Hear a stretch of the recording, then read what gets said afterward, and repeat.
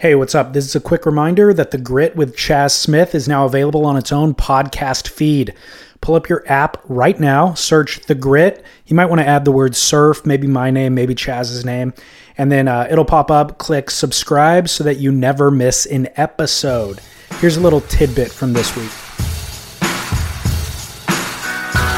And then I almost felt a gratitude for my ex. Oh, so, wow. Yeah. Yeah. So, I guess I feel a certain amount of gratitude for my ex too, but mostly the fact that I can say that I hate her and stuff in books. I was going to say, you owe her thanks because she was part of your first chapter in your first book. Yeah, I hate my ex-wife. Yeah, was the line, right? Or was something It was pretty detailed. I mean, that was probably a line, but I remember paragraphs about your hatred. I'm going to have to change my position on the inertia then. If I'm happily divorced from the inertia, I've got to go back to hating the inertia actively every day. Because I don't want to have an I don't want to have you and your ex-wife's relationship. I don't want to feel gratitude for it. You devoting attention to it, I'm concerned, is actually to your own detriment. Okay. It would be to my own detriment if I got together with her and then she complained about her current relationship and I'm just like giving her advice or something. That would be a nightmare. You know what I mean? So you doing that for the inertia is inadvisable. I hear you. Great. Okay. Therapy session. Yeah, that's fantastic. We console each other about divorce. Chaz finds out he has skin cancer. It's not a joke. And we solve all of the surf world's biggest problems. So again, subscribe to The Grit in whatever podcast app you use. And I also said earlier this week, you could be the first human on earth to leave us a review, our very first iTunes review, now that podcast is on its own feed. But somebody beat you to the punch. There's one review. There's about 11 ratings. So definitely jump in, though. Leave us a review. Help other people find that show. All right? Thanks a lot.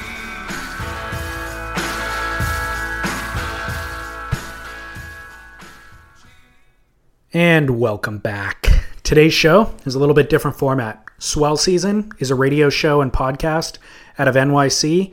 It's hosted by Ben Pomeroy and Tyler Brewer. Tyler Brewer was here in LA recently and he interviewed me about Surf Splendor. He wanted to know my origin story.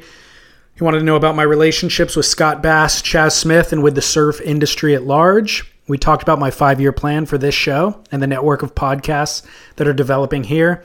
Swell Season published that episode a couple of weeks ago, and a number of listeners emailed me to tell me that they really enjoyed it. So I decided that I wanted to share it here with you. In the last couple of months, since 2018 has started, I've been wanting to do kind of a short State of the Union episode because increasingly there's a lot of things happening behind the scenes. Sometimes it's just development stuff that I feel obligated to kind of let you in on. Sometimes it's things that get edited out of shows but are worth discussing. And it turns out that this Swell Season episode is it really accomplishes that State of the Union goal. So that's why I'm bringing you that episode, Tyler interviewing me in its entirety here today. But you should also go back and listen to their show. You'll hear Tyler mention in this episode an interview that he did with Tom Curran and the late Sonny Miller. So you can find that on Swell Season. Just, again, in your podcast app, search for Swell Season.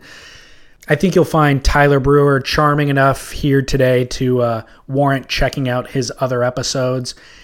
And then also, before I get into that interview, I'm going to give you this brief conversation that I had with Rob Colby of Neat Essentials.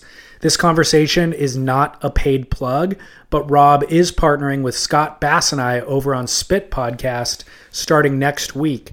I've mentioned here how I want to kind of only partner with people whose brands and products I believe in. Neat Essentials was agreed upon by both Scott and I to fit that. And I think this conversation with Rob will convey exactly why we're grateful to partner with him and really just to see Neat Essentials thrive. You'll get it completely. We're really living in a time where smart people and hard workers can develop more efficient business models that offer customers better quality products at lower prices. Between Netflix, Dollar Shave Club, things like that, it's really just a great time to be a consumer. And it's also great to see that people are bringing some of that ingenuity into the surf sphere. So that is the structure of today's show. A brief conversation with Rob Colby about how a small company is navigating the surf business, and then Swell Season interviews me. And all of it is brought to you by two companies that I'm nearly certain will benefit you, especially if you surf. Health IQ is the life insurance company that you've heard me talk about on this show. They've really turned the life insurance world on its head. In short, they offer incentives for living a healthy lifestyle. You need to qualify for Health IQ, and they have a screening process to determine if you're in good health. But if you are, they'll likely save you money on life insurance. So again, healthy people alleviate the burden on the healthcare system and in turn on taxpayers and society at large. So Health IQ is incentivizing people with better rates. Make sure that you go through my portal so they know that I directed you and they support this show. healthiq.com/surfsplendor. The second company is Fanatic.com. They are the Netflix of fins, mailing loaner fins to your door for $10 a month. All the postage is included back and forth. You try fins as long or as short as you want. You send them back. They send you a new set of fins off your queue. For the first month or so, I was just exploring one board with various sets of fins, but now I'm actually using one set of fins on various boards. And I'll just say it's fascinating how much difference fins make. It's not to say that any given set of fins is actually good or bad. It's just that they work well with certain boards and less with others. It's really fascinating, and it's kind of an elaborate equation to figure out, but it's expanded my quiver almost infinitely. The same 3 short boards now feels like 9 or 10 different boards. So for $10 a month, it's an absolute no-brainer. And again, make sure you use my promo code PODCAST. Quote, podcast is the promo code. You'll get a free month, and then they'll also support this show. So Fanatic.com, promo code PODCAST. Thanks. And without any further ado, here's my interview with Rob Colby of Neat Essentials.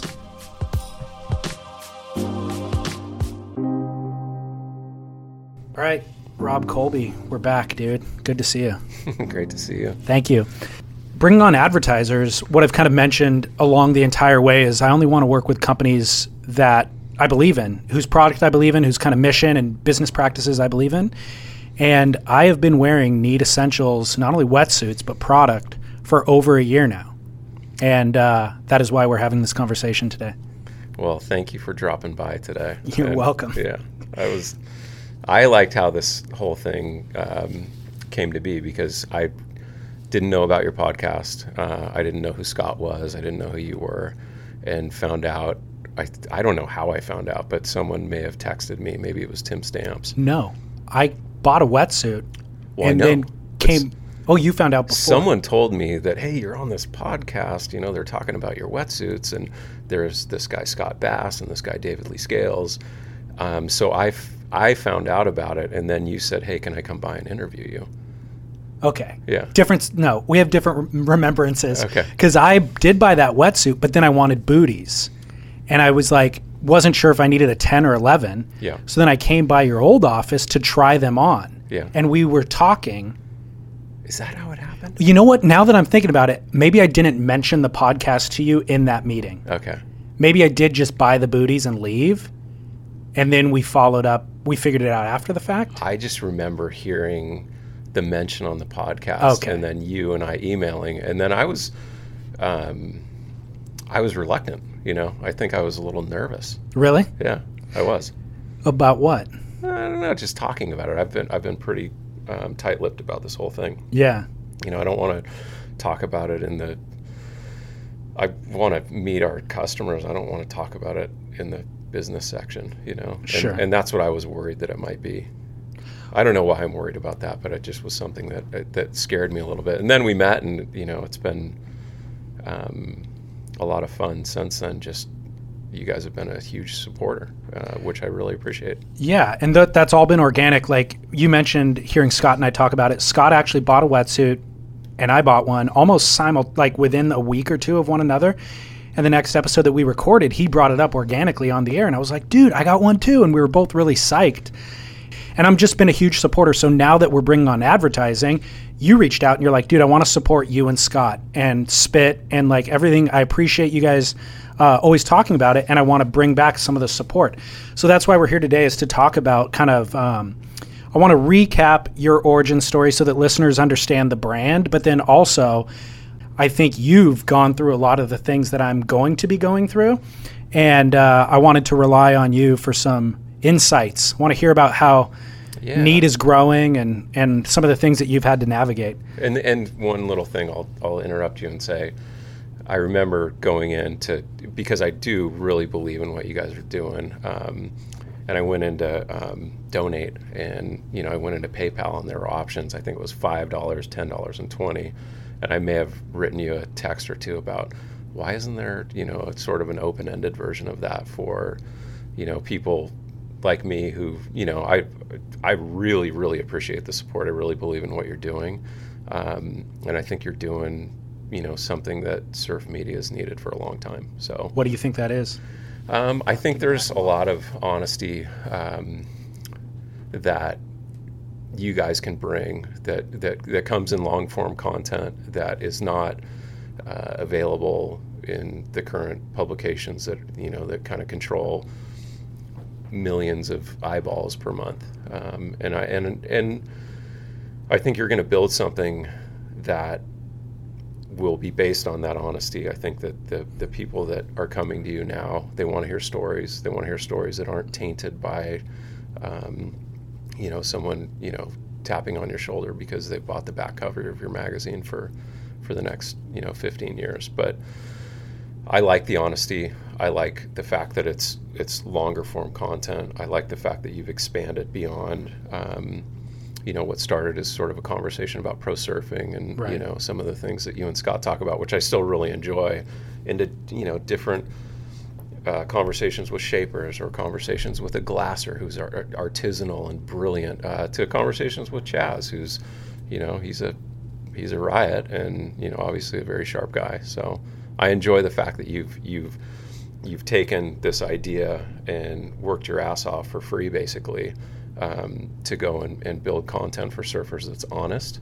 And so the whole thing that led to, our coffee the other day was, I want to support you, and you've supported me in ways that I can't thank you enough for. So I'm going to thank you this way.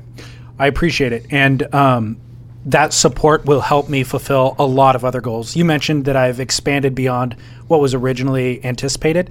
I have so many more ideas for new shows and different storytelling and getting outside of Southern California, booking a plane ticket to the UK and Australia and going and telling other stories. And so your support will go a long way to doing that. But let's be honest, we don't want to run into the example that you just said where it's like surf media is beholden to their advertisers. So as an advertiser, as we had coffee the other morning, it's kind of like, look, I just want to support the show. You and Scott can talk about whatever you want to talk about. If you mention the wetsuits occasionally, great.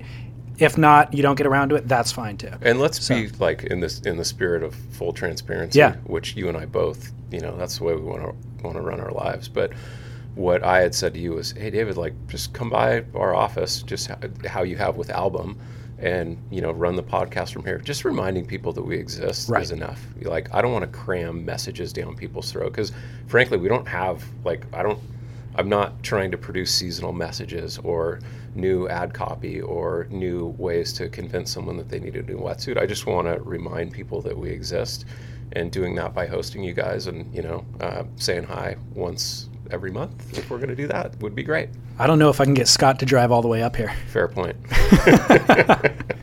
He pissed me off so bad. Like a couple weeks ago, we meet in San Clemente, right? Halfway. I head south 45 minutes. He heads north 45 minutes, and we meet in the middle. I'm in Huntington Beach, driving south. We get done recording 2 episodes ago. We get up to leave. And I was like, all right, man, well, have a good day. What's up? What are you doing for the rest of the day? He's like, oh, I'm going up to Huntington Beach for a meeting. I was like, are you kidding me, dude? So we could have met in Huntington Beach. Yeah. He's like, oh, I didn't think about that. He's busted. I'm like, are you kidding me? Every time I'm in San Diego, I tell you I'm there so that we can record. I'll figure out some way to lure him up here. There you go. That's the idea. No. One thing we didn't do in the original conversation we had in November 2016, what's your origin story? Like, before you got involved with Neat Essentials, can you give me a brief recap of your career? Yeah. So I grew up in Seal Beach, grew up doing everything a little kid does, and ended up falling in love with surfing when I was probably, 11 years old. Grew up surfing contests, started, surfing for Quicksilver as a little sponsored amateur when I was 13, I think.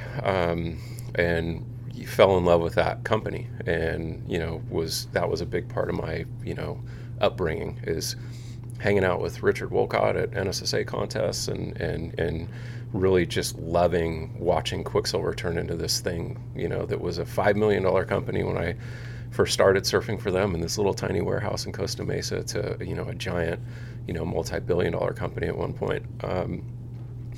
So I started with surfing, moved to Australia in high school to pursue that, because I thought I wanted to be a professional surfer. That didn't work out, as it doesn't for most people. And came home and, finished high school and went to UC Santa Barbara. Finished UCSB, and one of my closest friends, Brian Lindsay, who went to school with me, he and I decided that we didn't want to go do the traditional corporate route. So we started a company called ProCam, where we were one of the first shaping machine services in Southern California. I think there was KKL down in San Diego, and Sean Jensen had one in Huntington, and I believe we were the third. But we started that, didn't know how to turn the machine on when it was delivered, didn't know anything about anything, but we built a nice little business. And I think that was, for me, the beginning of, hopefully, a long entrepreneurial career. I really enjoyed starting a business. You start by coming up with an idea. You then have to design a process to either design a product or a service. You have to price it. You have to go find customers. You have to hire employees. You have to train them. You have to, do all sorts of things, from accounting to what. I mean, you're doing this right now. So I really learned through the school of life, how to run a small business there.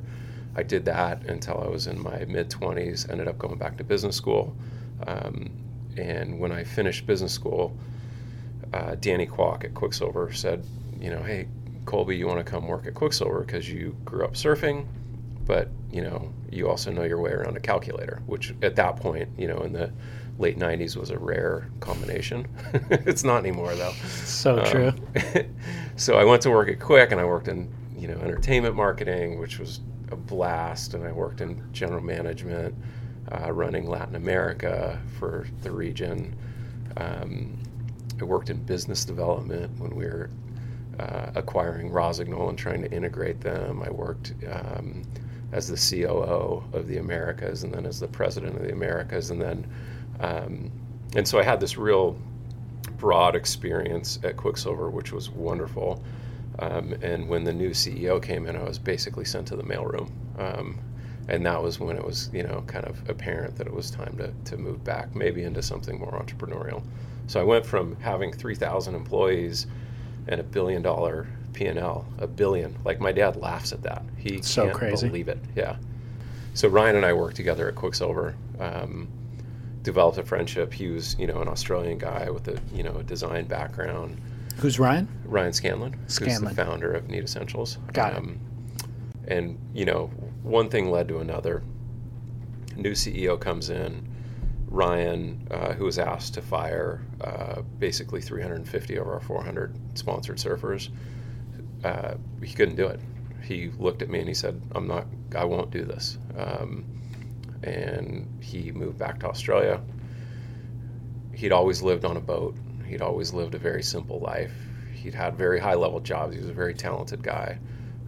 But he liked to work hard, and he liked to, go on his trips, get on his boat and go to New Caledonia, or just go sail the east coast of Australia. And he decided that this time, instead of quitting his job and going and finding another job that he would then quit 3 years later, he just decided, you know what, I'm gonna figure out a way to live the life that I want to live on my boat, working hard, but doing something that, I really love to do, that I can manage while living a life that I really want to live.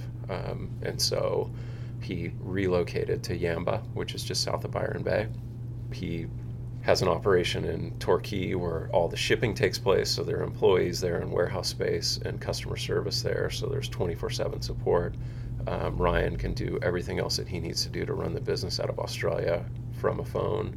and continue to focus on product design and sourcing and all the things that are, critical in what we do. He shared the concept with me. I was blown away, and I said, Scano, can I do this up here? And he said, well, and this was really important. He said, let me send you the product first. I want to send you a range of the wetsuits, because if you don't like the product, I don't want you to do it. I said, okay, but I want to do it. And he goes, let me send you the product first. And I said, okay. So he sent me the wetsuits, and I think you saw them. I think we had like 4 of them hanging up in the little Long Beach office. But once I threw the gear on and surfed in them, I was like, you know what, this is something that I want to do. And so it led to me leaving my job at Quicksilver and ordering, a purchase order from our factory of, wetsuits, and it took off from there. How long ago was that? I think it was probably a little over 2 years ago. Yeah. I understand the impetus for making those life choices, both for Ryan and yourself, but why wetsuits specifically? There's a lot of wetsuits available to surfers on the market, so why jump into that game? With this business, I looked at it and I was like, this is doing things differently. So yes, there are 1 million wetsuits in the market. Yes, there is, there's oversupply in the market. But no one was at that point delivering wetsuits the way that he was delivering them. Explain the model. The model is, first of all, you go and you figure out exactly who to source from, which we knew from our time at our former employer. You figure out how to make a perfect fit in a product that sits right on the precipice of what I'd call diminishing returns. So right before it becomes something that's much more expensive but not much better, we wanted to figure out how to get to that point where you use the best foam and you use the best jersey and you use the best construction in the best factories.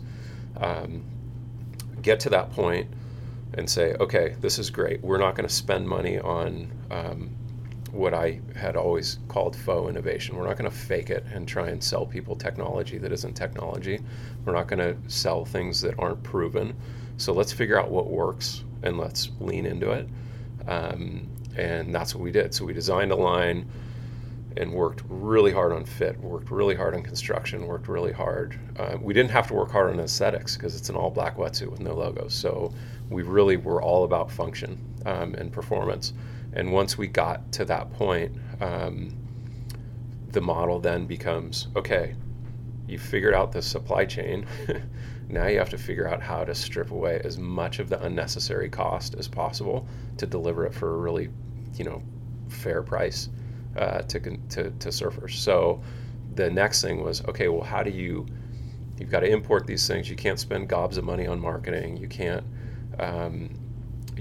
have a big sales force. You can't essentially wholesale to retailers because that doubles the price of things. So what the model was, figure out design, figure out supply chain, strip away as much cost as possible, and then get it into the hands of surfers.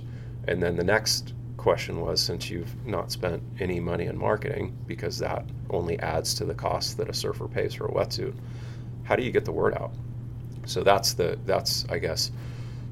we're at right now. The model is now we have to do it through word of mouth or things like this, supporting you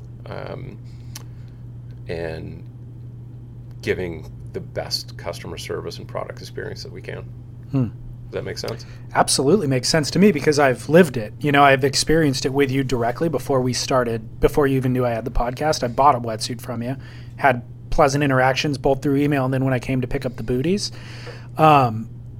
How different is Need Essentials now than when we first connected a year and a few months ago? I think the main difference is that the product range has expanded, and I think the product range has expanded. Obviously,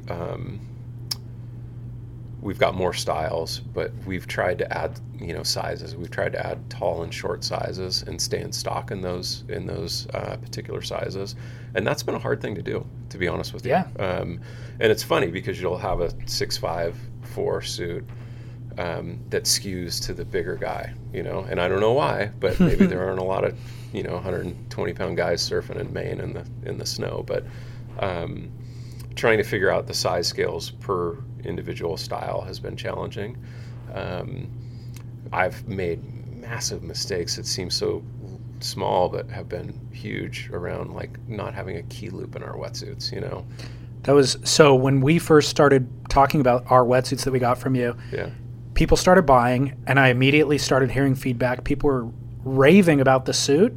Everybody loved the suits, except that was the one thing. They were livid. A number of people reached out. They're just like, dude, I love the suit, but where do I put my key? And it's funny, and it's really true the way that it worked. Ryan drives this piece of crap van in Australia where he literally leaves his keys in his ignition. No one wants his van. And with me, I have like this little VW that has a key that you can't take in the water. Right. So I have like a little safe in my trailer hitch. Right. I didn't even think that anyone cared about that anymore, But that's a perfect example of us being maybe tone deaf. Sure. Yeah, and so now we aren't. So do the new wetsuits have key loops? They all do. Yeah. Oh, okay. One final question. You talked about the product range developing. What does the product range look like? When I met you, it was wetsuits and booties. What do you got now? We've expanded the range of wetsuits to include women's and kids. Women's are coming in a couple of weeks. We have an outerwear range and a little lineup of insulators for the mountains, so you can go snowboarding and skiing in our gear. And we have traction and leashes and some little ancillary products like that we've taken the time to really build in the right factories, but have really taken this approach that if you need it to go on a surf trip, if you need it to go to the mountains, we're going to make it for you. We're going to make it really high quality. And we're going to make it for a fair price. What's a 3.2 full suit cost? $160. Perfect. Yeah. It's a killer deal, dude. It is a killer deal. I'll be honest. That was the what made me purchase the original wetsuit. It was price. It was mainly price.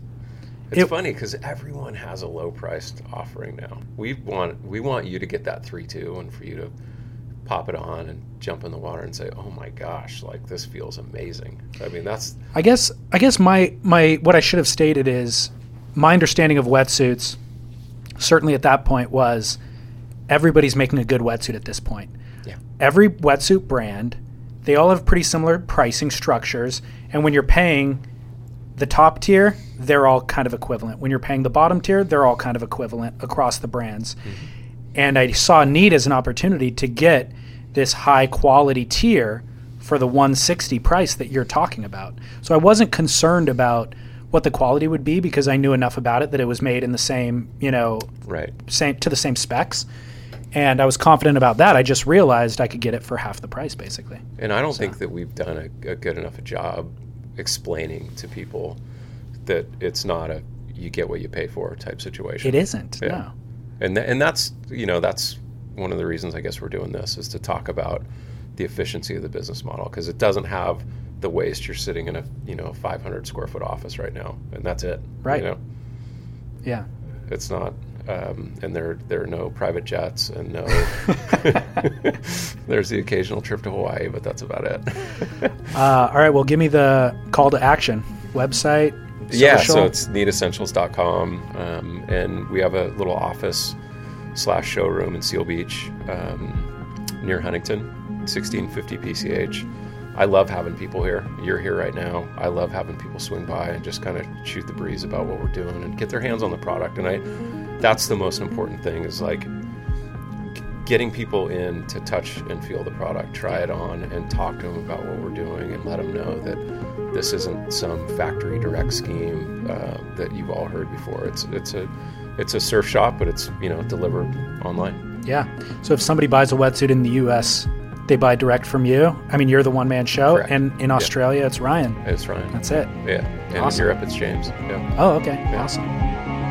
Hiring for a small business is critical. It's imperative that you find a highly qualified professional to treat and grow your business with the same care and detail that you do. LinkedIn Jobs will be your next big unlock. LinkedIn Jobs has created the tools to find the right professionals for your team fast and for free.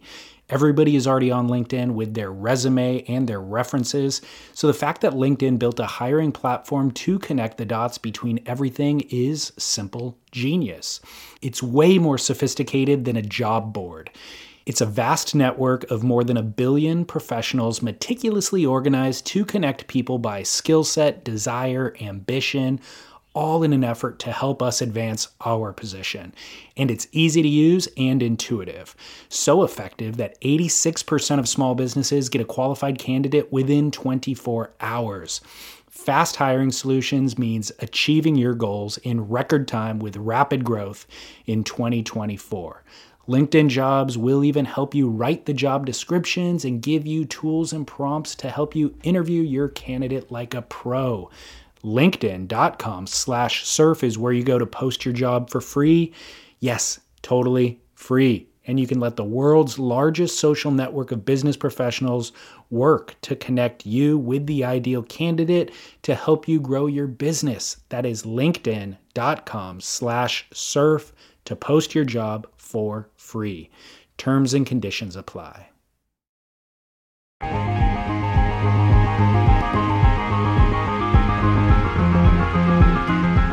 Thank you, Rob. I will keep you listeners posted on various product updates and what I'm using and all that sort of stuff over on Spit with Scott Bass. Rob also got a booth at the Boardroom Show, which is taking place on May 5th and 6th in Del Mar. That's what Scott Bass runs every year. That's his project.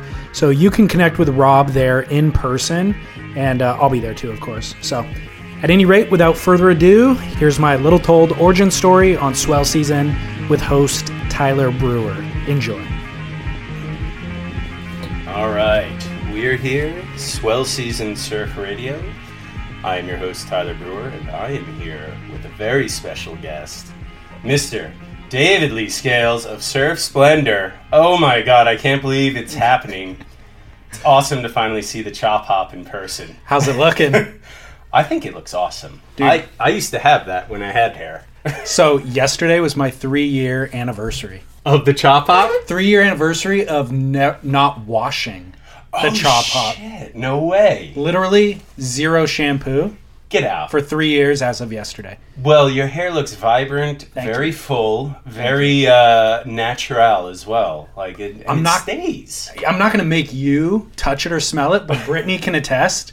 It actually is very healthy and fragrance free. Wow. So I would try that, but I don't really need to. you can do it with the beard. I could, but you need the beard oil and stuff, so it doesn't get too in your face. And normally it's shorter though. Okay, well, not to interrupt your intro, but No, before listeners get completely disgusted and shut this off, there's a scientific theory behind this. It's not that I'm just lazy enough to not wash my hair for 3 years. I know the theory. I've heard it on your show, you and Chaz discussing it actually on the Grit. Okay. So, no, I'm very familiar with your theory. For all our listeners, though. Yeah. It's Not my theory. No. It's a theory, though. But I'm abiding by it. well, natural oils. That's the thing. So there's natural oils. Shampoo strips them away, and then conditioner attempts to add them back. So people have only been using shampoo since, I don't know what, the 50s, like the mid 1900s. And so I had super greasy hair. And growing up, it was like if I didn't wash my hair for 2 days, it went into hyperdrive of greasiness because it was used to it being stripped to dryness. So it was overproducing.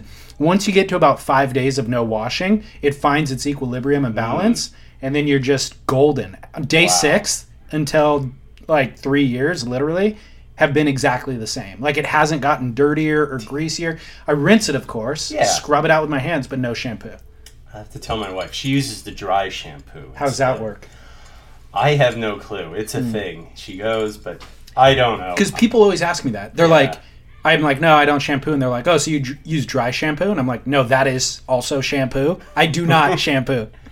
I used to say as a grommet when I had hair, like everyone used to comment like, oh, how do you get your hair like that? And I'm like, salt water. Yeah. Just surfing in salt water. That was like my natural hairspray. Absolutely. That's what I felt like. Yeah, just add some volume to it, kind of.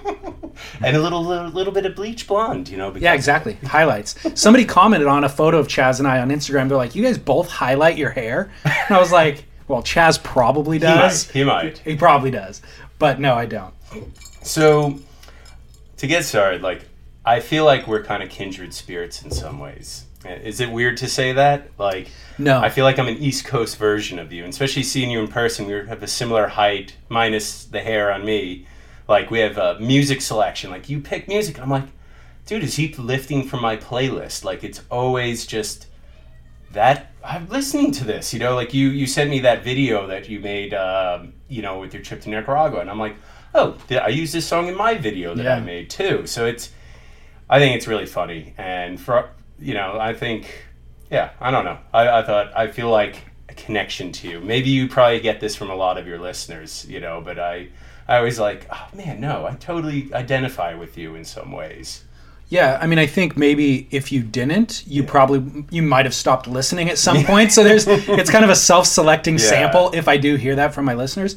But the other thing is, what I have found to be true is there's an intimacy in the podcast medium that doesn't exist in television or writing or anything like that, where you just feel like you know somebody. You listen to them every week, or maybe it's every day, depending on how often they publish, and you feel like you get to know them. And I've thought that it might be even further and more intimate than that, in that if you're listening with earbuds, the vocals are actually in your orifices, which is particularly, it's physically intimate at that point.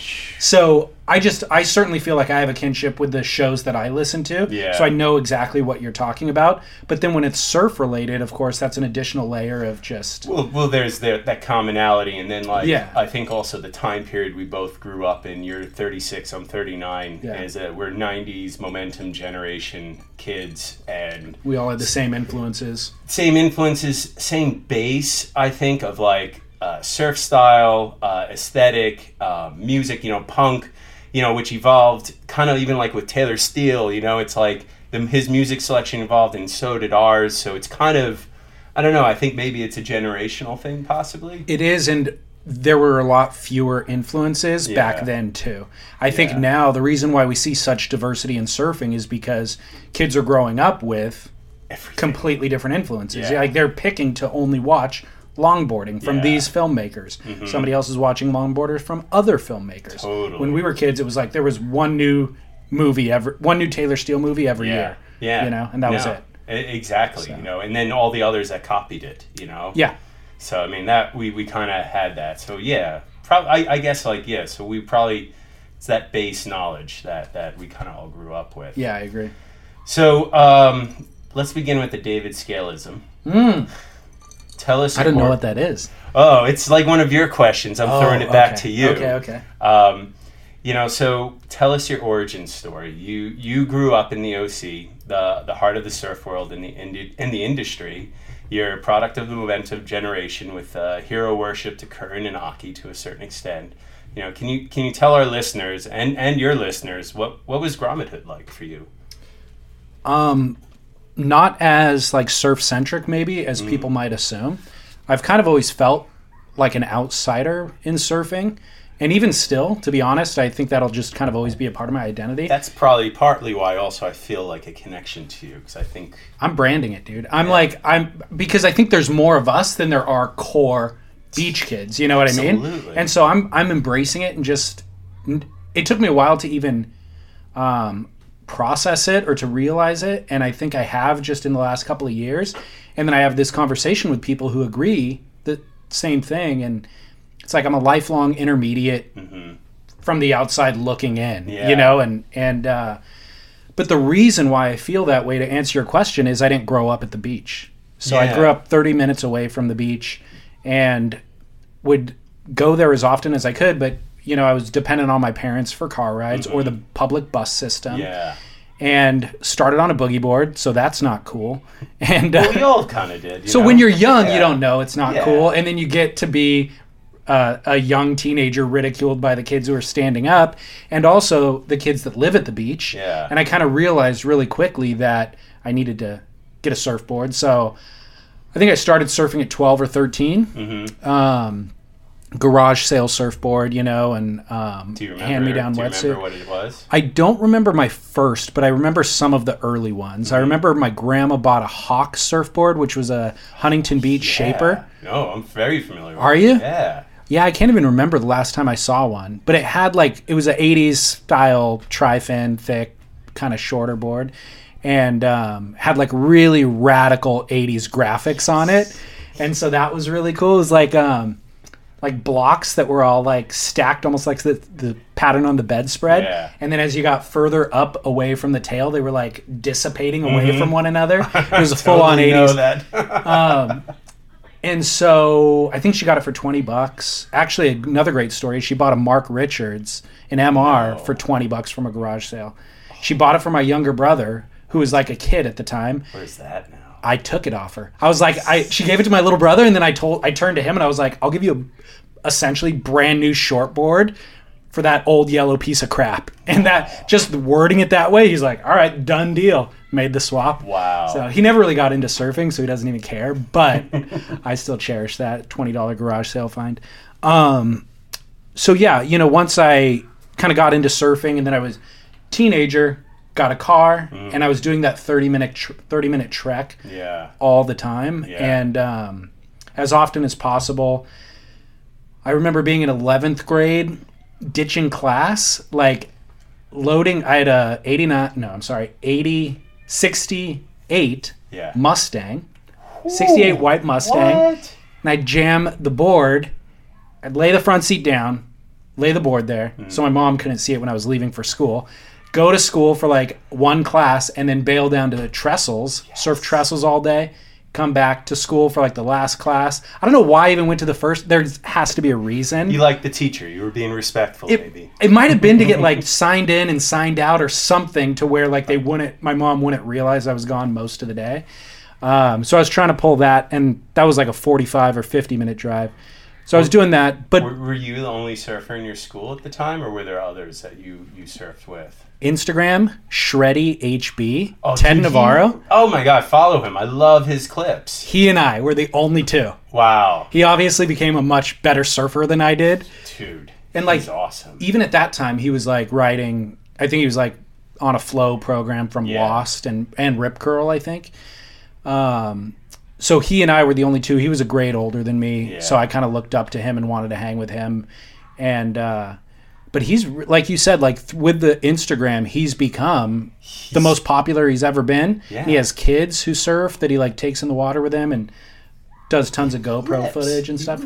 Surfs great, man. That's hilarious. Yeah. Now, So- it's funny because I have a similar, same thing. Only one other kid in my school surfed and had to drive a half hour, 45 minutes. Yeah. And I think that shapes your identity and relationship to surfing. It makes you appreciate it, but also I think it makes you feel like an outsider. Well, I now wonder if I would have become as obsessed with surfing if he wasn't there. Yeah. I had somebody to kind of look at who was doing it more successfully than me. And I was like, oh, well, if he can do it, I can do it. But I might have just equally gotten into skateboarding or something else, So, yeah, I mean, that was it, I guess. But still, again, feeling like an outsider, because every beach I went to, there was certainly people who lived at that beach and would be considered locals. So I always just felt like an outsider. And yeah, still kind of stick with that. Then you studied psychology at university. Yeah. And was your initial intention to go into the psych field and work outside the surf industry? Because you ended up making videos and documenting surfing. How did you get into that? How do you go from there to there? I never had any real strong direction in my life professionally. You talk to a lot of kids who know what they want to be when they're really young. That was definitely not me. Yeah. And so going into college, my dad recommended I get an MBA. He's like, study business. You'll always be able to use it no matter what field you go into. I was like, I'm not going to do what you tell me to do. I don't want to study business. And I was like, I like people, and I like talking. And I was always in high school, the guy that friends relied on for relationship advice and stuff like that. So I was interested in psychology. So I just started studying that by default. Yeah. And wasn't passionate about it, but I was definitely engaged in it and interested in it. And I had been working in restaurants through high school and again through college, and developed a passion and an interest for wine. Yeah. So working with wine in college, transitioned from like kind of being a server in restaurants to doing some wine buying. And that became a big passion, and got out of college and immediately started working in the wine industry. Really? And then very shortly thereafter, like a year and a half maybe after college, I opened up a retail wine store. Wow. Yeah. And my dad pointed the finger. He's like, I told you should have got your MBA. Like literally a year and a half after graduating, I owned a business, you know, that I would have used the MBA for. So my dad was right. I won't tell him that still today, but he was right. But I actually, when I got out of college, or when I was finishing that bachelor's degree with psychology, I kind of had the intention of going to grad school. Mm-hmm. And again, without a lot of direction, I just thought this is the next logical step. If I'm just going to use a bachelor's degree in psychology, you can't really make much money doing it. There's not a lot of opportunities. No. So I was like, well, I could do clinical work. I could very much see myself doing clinical work, PhD level. So I'll do that, but I want to take time off. Yeah. And I'm not like motivated for it right now. And I got a job offer from a retailer. I was going to Cal State Long Beach. Mm-hmm. Got a job offer from a retailer in Long Beach, full-time job, kind of doing the wine buying. Yeah. And I took it with the intention of just doing it for a year and then maybe going to grad school afterwards. And that ended up parlaying into, like I said, my own business, which I did for 5 years or so. And I gotta ask, did you have any crossover then with like Josh Hall? You know, was he at Long Beach? He used to work in the wine industry. Oh. He's like a big wine connoisseur too, and I just thought maybe there might be some crossover that might have been, because it would have been around the same time. Yeah, actually. We're going to cross over in the future. Yeah. It hasn't happened yet. I know of him, and we've been talking about me having him as a guest, interviewing him on the podcast. He's the best. Is he? Best. He's just lovely and smart and really interesting, and he used to be in the wine industry. Yeah, and you're not the first person that mentioned that to me. Yeah. And I keep thinking to myself that I've got to bring that up with him. Yeah, I want to hear an episode where you guys are like comparing wine instead of surfboards, you know? We could do a wine podcast together. You could. I think that'd be awesome. Yeah. So then you were had your own wine business, and then what happened? It was really gnarly. I did it. It was basically a 5-year lease, a retail wine, like 1,000 square foot retail wine shop. Yeah. And then additionally, right behind it had 1,000 square foot of wine locker storage. Yeah. So it's temperature, humidity controlled. All the clients, basically it's for people who don't have enough space at home for the wine they collect. They rent offsite storage. And the wines that they're aging, generally it's stuff that you don't want to drink for a decade. Yeah. 2, 3, or 4 decades, let's say. So you don't really need it in your house anyway. It's actually a temptation to have it in your house. So they prefer offsite storage.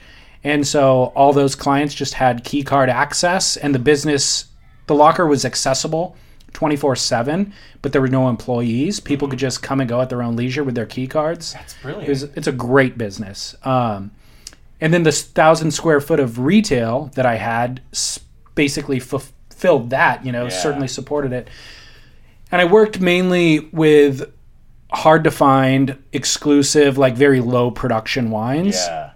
Those type of wineries basically just want a conscientious retailer who will really kind of tell their story. Yeah. And I was that guy. And so my clients had that expectation of me as well. They're not coming to me for Kendall Jackson or Robert Mondavi or something like that. They're coming... No El Gato Negro? No. No, but they are coming in and just going, hey, I got $30 to spend on a Chardonnay. Yeah. Like, what is the best $30 Chardonnay on the market, And then, of course, with that wine locker storage business, it was like, oh, well, I could call people and just be like, hey, we got 3 cases of this super exclusive thing. And they'd be like, all right, give me a case. And then we'll just move it into their locker for them. But it was all consuming. So I did it. I was 26 when I signed that lease. And again, had a 5-year lease, had it till I was 31. And it just became completely all consuming. Like I wasn't surfing really at all. And working 80 hours a week. Really, it became successful very quickly, and kind of I maximized the amount of business that we could do there within the first 2 years, I realized I would need to move. And so when the lease kind of came up at the 5-year mark, I either needed to bring on financial investment to move to a new location, or that was basically it. And I just really wasn't willing to do it anymore. In that 5 years, I kind of lost the passion for it. I really enjoyed growing the business, but once it was kind of at full capacity and I'm working a ton, and working that ton and maximizing the revenue, it wasn't enough to like get rich off of. It was enough to make a living. And then you're working to exhaustion and you're not passionate about it anymore. And I just kind of had to look in the mirror and I was like, I don't want to do this anymore. And if I bring on financial investment, I'm now committed to new people with a new 5-10 year commitment, and I don't really have the energy for it. And I started getting back into surfing somewhere in the end of that 5 years and started exploring filmmaking. That's one thing that you were asking about. And I was able to kind of, I had a number of, the thing is with wine, you're dealing with a lot of affluent clientele and a lot of them are self-made. And so they were sympathetic to me and they could see the burnout and they knew what burnout was about. So I had a number of people step up and just go, hey dude, we can see what's happening here. And we believe in you. Like, I'll write you a check. Where do you want to go? How do you want to grow this business? And so I had all the opportunity to do whatever I wanted with that business, and I just completely walked away. I told them, I was like, look, ballsy. That's incredible. I just told, awesome. I remember specifically going to lunch with one guy and just saying, hey, your offer is incredible, and I would love to take you up on it, but I'd be lying to you if I did. So let me take a year off, and then we'll revisit this conversation in a year. And he was like, I completely get it, and I completely support that, and let's revisit it in a year. And a year, we kind of kept in contact over the year. And even within like the 6-month mark, I knew I was never going back. It was like, it is so far in my rearview mirror that I so don't care. And I have tremendous reverence for that 5 years. And like, I learned more about business and life and myself and all sorts of stuff than you could ever learn through college or anything like that. So tremendous reverence for it, but never want to go back to it again, just crazy. That's really courageous. Thanks. I mean, to turn your back on what could have been quite lucrative and have the financial support to just say, no, I'm not into it. And there's something I always find interesting with a lot of people is when they turn their passions into their work. I've experienced it too. You stop loving the thing that you were passionate about, because it becomes your work. And there's a real fine line with that. And, I think to be able to pull away is a very difficult thing. And to turn your back on something that could have been really good and stable, for something more unknown, I think it's awesome. I appreciate it. It wasn't even a decision I had to make. It was like already made. I did not care about wine anymore. Once I left the business, I honestly didn't drink wine for like a solid year. Wow. I just did not care. And it lost all of its allure. So it wasn't even a decision. It was just, and I 100% believed I could rebuild it again if I needed to. And I had honest dialogue with all our clientele and our suppliers about it. And they all supported it. They're like, you're a young guy and you're burned out. This sucks to watch. So take time that you need, and we'll be here for you when you come back. And then you just kind of hung out for? No, so to get back to the surfing conversation, So even though I didn't grow up at the beach, like Shreddy HB, and I knew I had friends who went on to become pro surfers. Brett Simpson among them, the names that you would know from Huntington Beach, Micah Byrne, stuff all like those that. Guys, absolutely. So I had maintained relationships with them, and when I was kind of in that burnout, I would go to the beach in the morning sometimes, and it's December, and the water's cold, and the waves are crappy, and I got to go to work at 10, and I couldn't find the motivation to surf because I was in this funk, but I always loved filmmaking. I grew up watching the films that you were talking about, and so I'm like, well, if Sippo's paddling out, I got a camera. I was into photography growing up. So I'm like, I'll just film Sippo session. So then I'd film Sippo surf and then go to work in the wine shop and like have some downtime, and I'd edit the video together. Yeah. And I just developed a passion for surf filmmaking. Final Cut or iTunes Movie? Neither, believe it or not. I was using Adobe Premiere. Damn. Yeah. Fucking hardcore. Yeah, because I was running on a PC, or at work I had a PC. Yeah. You know? So I was basically documenting the daily sessions that would go on, and I started this blog called 1 Hour in HB. Yeah. Because I usually had like 1 hour in the morning to film before I went to work. And it became like my whole objective with it was I knew I was never going to make like the raddest surf films because the waves are marginal, you know, and it was the same people all the time. Keep in mind you're talking to someone from the East Coast here. They're surfable, Yeah, right. but they're still marginal. So my whole objective with 1 Hour in HB was just to represent the vibe of that morning. Yeah. Like, who was there? What were the waves like? What was the weather like? And like, if you didn't get to go to the beach that morning, you could show up at work and then check 1 Hour in HB and be like, oh, this was the session that went down this morning. Sippo was out, Teddy was out, whatever. And it gained a following, you know? Like, I made 300 short films. I saw that. I was super impressed. Yeah, I mean, they're crappy, you know? Like, they're not good. And I would not only film for an hour, but I would edit them within a short period of time as well. But again, not trying to make high art. It was just representing the vibe of the day. Yeah. And it developed a following. And so Quicksilver is in Huntington Beach, and they had a lot of young local guys, Kanoa Igarashi among them. And so at some point, Quicksilver hit me up, and they were just like, dude, we'll give you a retainer if you just always film with our guys. And if Dane comes into town, or whoever, Balaram at the time, and Kiran Jabor was on the team at the time, Clay Marzo, whenever these guys come through, tag along with them. And I was like, yeah, awesome, I'll do that. So Quicksilver gave me that contract while I was still running the wine shop. Shit. And understanding my obligation to the wine shop. But when I left the wine shop, it was kind of an easy stepping stone where I was able to leave that wine behind and go, okay, well, I can dabble more in the surf world. And so I did that. And pretty quickly, I'd say within a year, got tired of working with video. Yeah. I was just like, I don't have anything unique to say. And like after you've made 300 videos in Huntington Beach with the same surfers, you run out of things to say. And I, all along that time, was listening to podcasts. I was listening to This American Life. I was listening to The Moth. And I was like, I want to find surf podcasts. And there was none. Scott Bass was doing Down the Line Radio, but it was published very intermittently. And he would come on the air, at the end of the episode, he'd be like, all right, we'll be back next week with a new episode. And I'm like, sweet. And then 2 months would go by and there'd be nothing. And then the audio quality was very suspect as well. Like, some episodes would be crystal clear. Some would be kind of, garbled to where I couldn't even actually listen.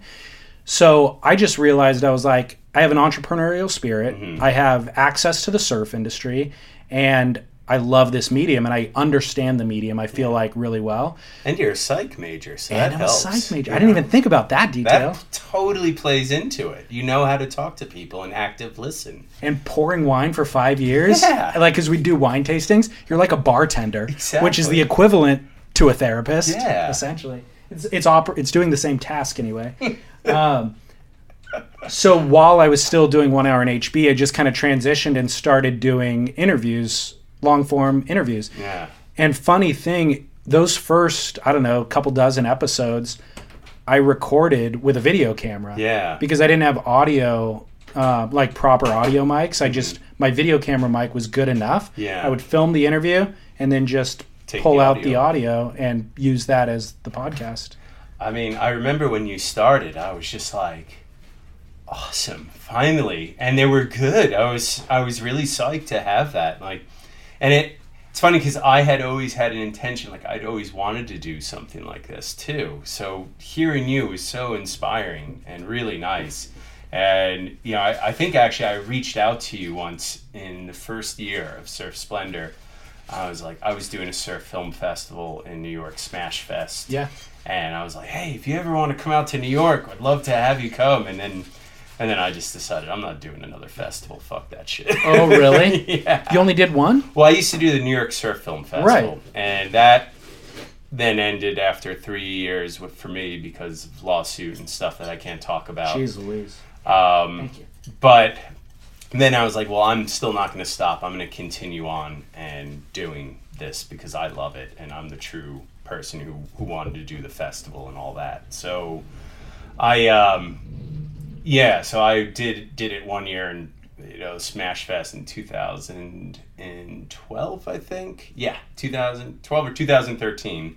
And I was just burnt after, and I also lost a lot of money. So yeah, New York doing an event is not cheap. Sure. It's really expensive. So yeah, I burnt out on it. I just really didn't want to do it. I was just going through the motions. Right. Well, I do remember you reaching out to me. Yeah. Yeah. Oh.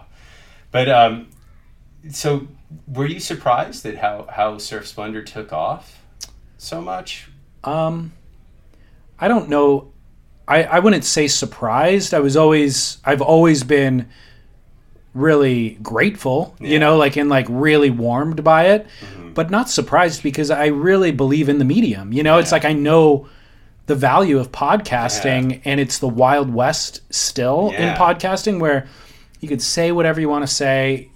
It's just there's something really unique about the medium that I really, really believed in, and there weren't that type of storytelling and access to individuals.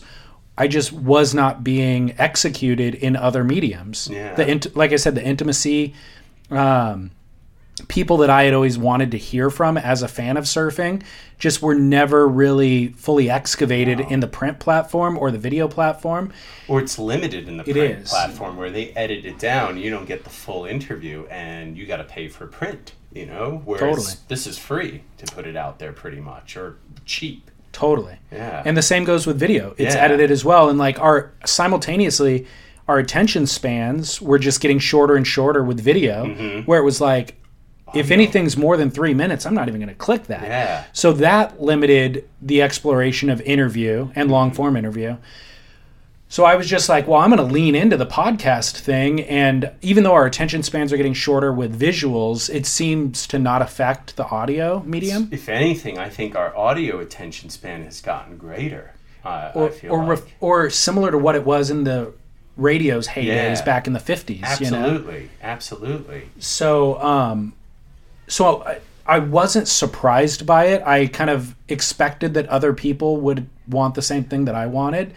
I didn't think that I was necessarily gifted or talented at it. I was just the only one doing it consistently.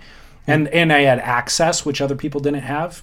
Well, one thing I will say, if you listen to one of your earlier episodes and you listen to one of your later ones now, you have improved so much. One thing I have to give you kudos on is you've actively improved. It seems like you've taken criticism or critiques and have listened to yourself and really worked on a lot of things that some people wouldn't do. And I think it shows in the quality of your product that you put out. Thanks.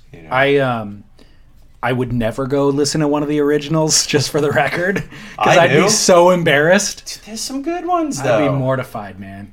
Even the new one, I still don't listen to recent episodes. I'm mortified because I do think that I have improved, and I would hate to hear what the original version was like.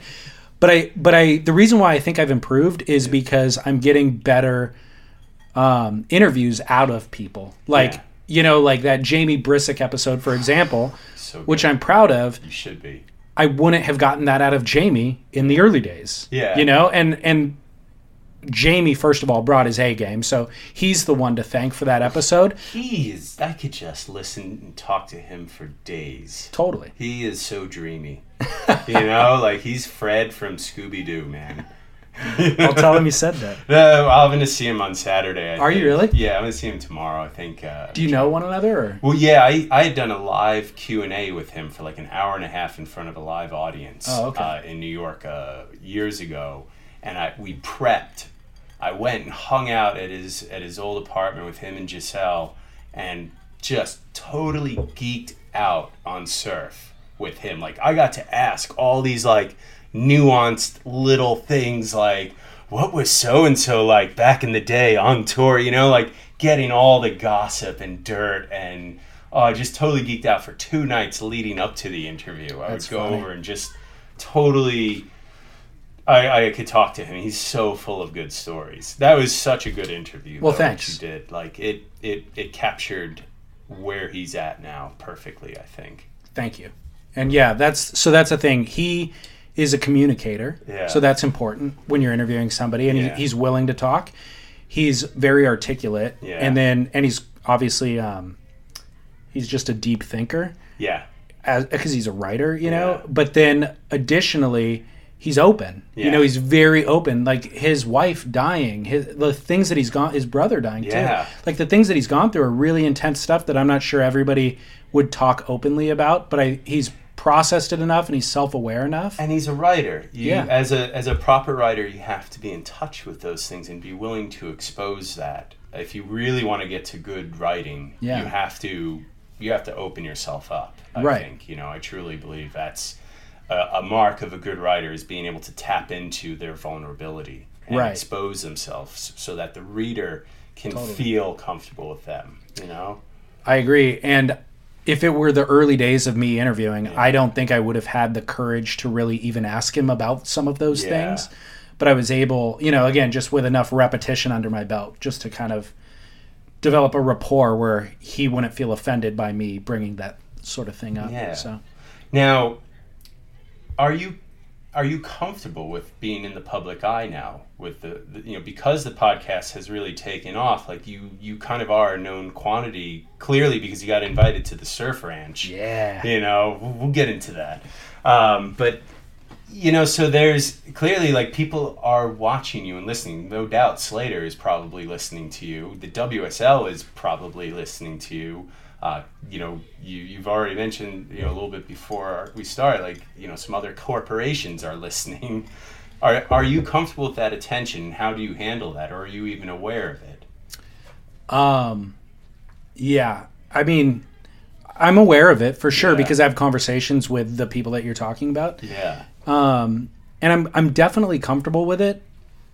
I mean, the reality is, like, look, it's not celebrity. You know what I mean? So it's like very far. Right. Well, it's so far from celebrity that it's kind of like, well, if all these people who I feel like I already kind of have access to and know me, I'm okay with that. Yeah. You know, it's certainly not like we like I get recognized, like, you know. Wait, but you get a random guy from New York being like, "Hey, man, I want to interview you." I've told this story. I forget which episode I told it on, but Brittany and I were at a concert inland. It was like in Pomona, which is like 30 miles from the coast, and it was not a surf-related band at all. Yeah. And we were sitting there, just having a drink or something, and some random guy walked by and called me out and recognized me. He's like, "Dude, David, I listen to your podcast," and that was my one moment of like felt like fame, but it's so infrequent that it's like it's a non-issue, you know. But the fact that, like, somebody from a corporation in the surf industry is listening, I'm fully okay with that. And Does it affect what you say, because there's weight with what you say now? Right, that's a good question. It does make me take it a little more seriously. Yeah. I used to say things kind of flippantly. Yeah. And didn't really care. Yeah. And I'm not worried about, I guess, what I am worried about is I don't want to hurt anybody's feelings. Yeah. Like, I'm not worried about saying something that, like, was perceived as an affront to a company. Yeah.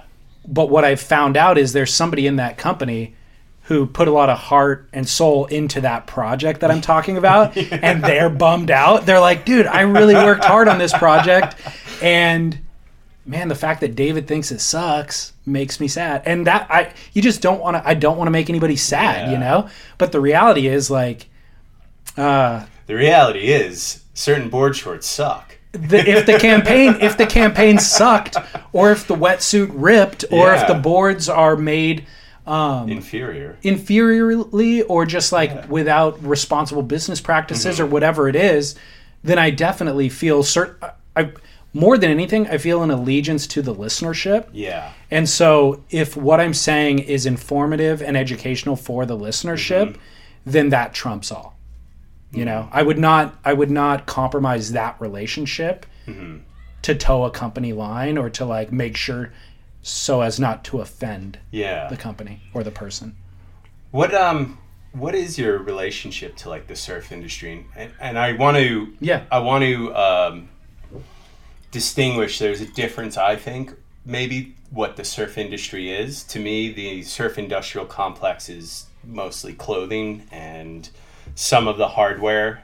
I think surfboards and anything that goes into board building is kind of separate because they're not nearly as profitable as the guys in Billabong, Quicksilver, or whatever you want to call it, Quickabong now, I guess it is. What is your relationship to those guys? Do you have that? Do you see those people often? Do you feel like, do you go to events and be like, oh, there's so-and-so and they know me or whatever? I don't really go to events. Yeah. I kind of try to avoid public events just because I don't enjoy them. But I do communicate with a lot of those people. Yeah. And a lot of them have reached out to me as fans of the show. Yeah. Like I have, like I mentioned, I did video work for Quicksilver. Yeah. I've written for some of the magazines and done video work for some of the magazines.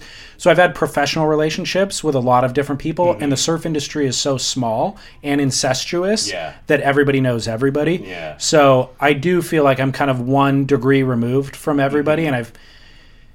But then additionally, with doing the podcast, a lot of people have reached out to me just as fans of the show. You know, like I'll get email. Not going to name drop on air, but I'll tell you off air. It's just like so-and-so emails me, and I'm just like, oh my God, that's my childhood hero. Can you believe this? Like, look at this email. So little moments like that are rad, but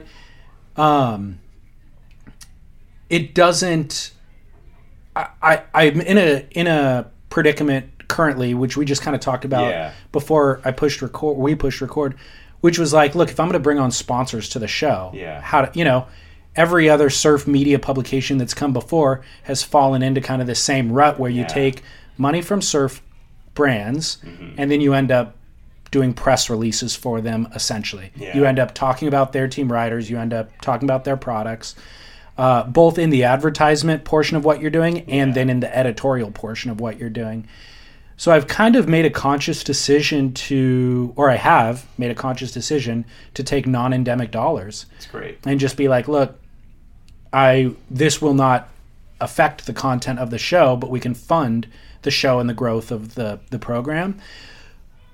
And as I've been doing that, I started having a conscience about it and thinking, well, my listeners are actually using this product. Yeah. And now I'm funneling dollars out of the surf industry. Yeah. So that's created a little bit of a dilemma for me, but I think I've also developed the solution to it. But the health insurance thing, I think, is perfect for it. And then like you did something, I think you promoted something like the Motai board bags with Sean. He's a New York guy. So he and I work together in the wine industry. Oh, no way. Yeah. I'm trying to get him on the show. Really? Yeah.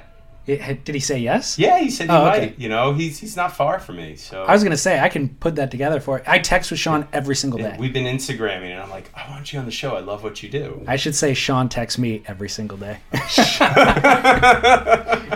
I can't reply to all of them because he's obsessive about surfing. So it's like every little... He sends me Instagram... too. Oh, yeah. He used to ride for...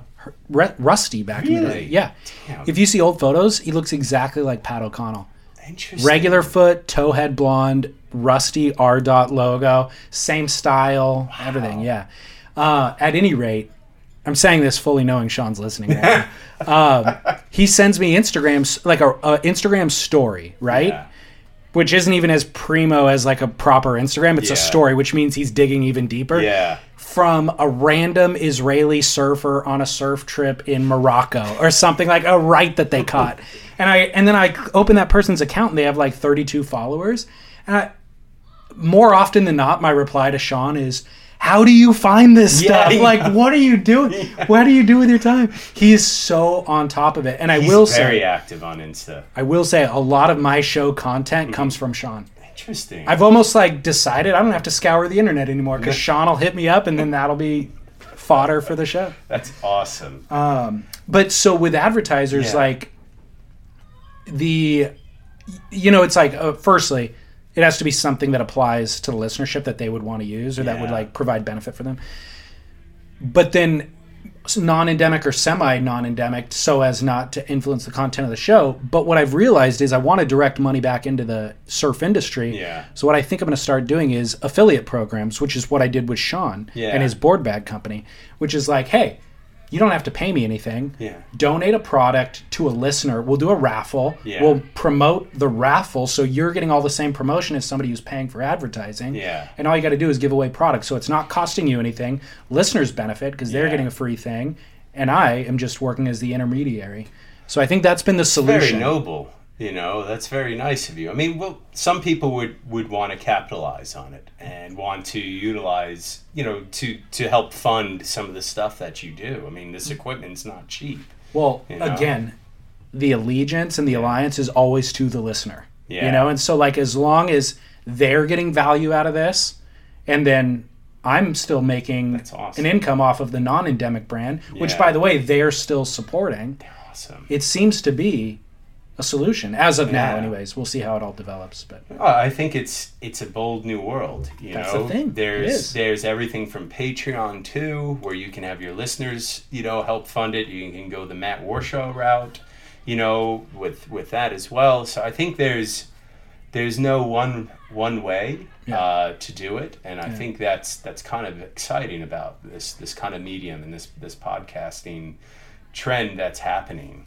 well, that's what's exciting to me about it is building something from scratch and like kind of inventing a wheel, so to speak. And only partially though. I mean, the wheel's kind of been built and developed outside of the surf world, like in other podcasts. Yeah. Obviously people are making a living off podcasting outside of the surf Yes, world. they are.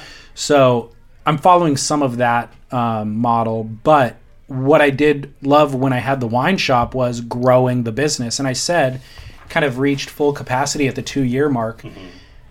That was fun. The first 2 years of figuring it out and negotiating and moving the puzzle pieces was fun.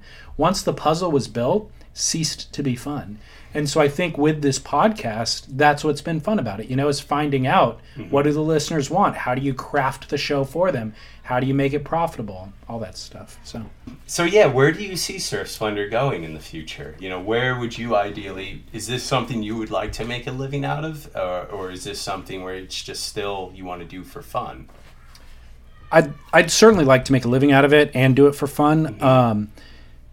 I've been referring to it as a network, and that I don't feel like I fully actualized that goal, but that goal is happening. Like a number of show styles have emerged over the course of 4 years that listeners kind of identify with or say that they like this.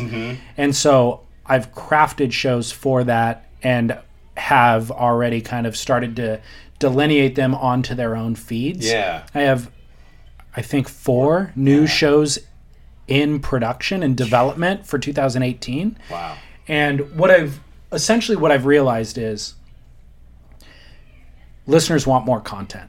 And I have the interest in providing that content. I have enough show ideas that I think I could like satisfy a number of different shows. And additionally, listeners are going to get exhausted of hearing my voice. Yeah. So my voice does not need to be on each of these shows. Yeah. And people that I've interviewed in the past, Dave Parmenter, some other people have said, hey, I would love to do a show. And I go, well, I have expertise on doing this, and I have an audience, and I have the production capability. So what I am doing, those 4 shows that are under development, one of them I will be fully responsible for, but the other ones are other people are going to be responsible for.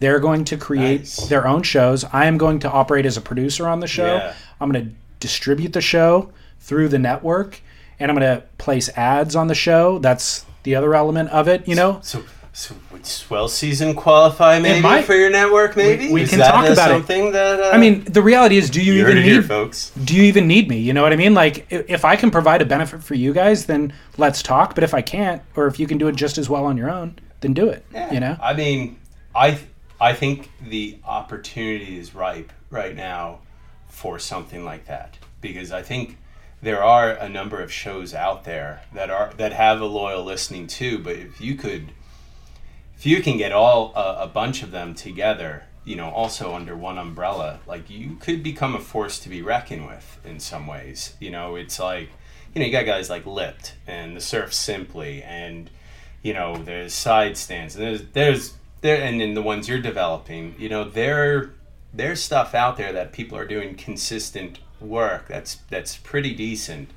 You know, if you wanted to, I'm sure you could collaborate with all of them and really create like almost like a media company out of it, which would be really interesting. And then in terms of ad sales and whatnot, like, you could really maximize that, I think.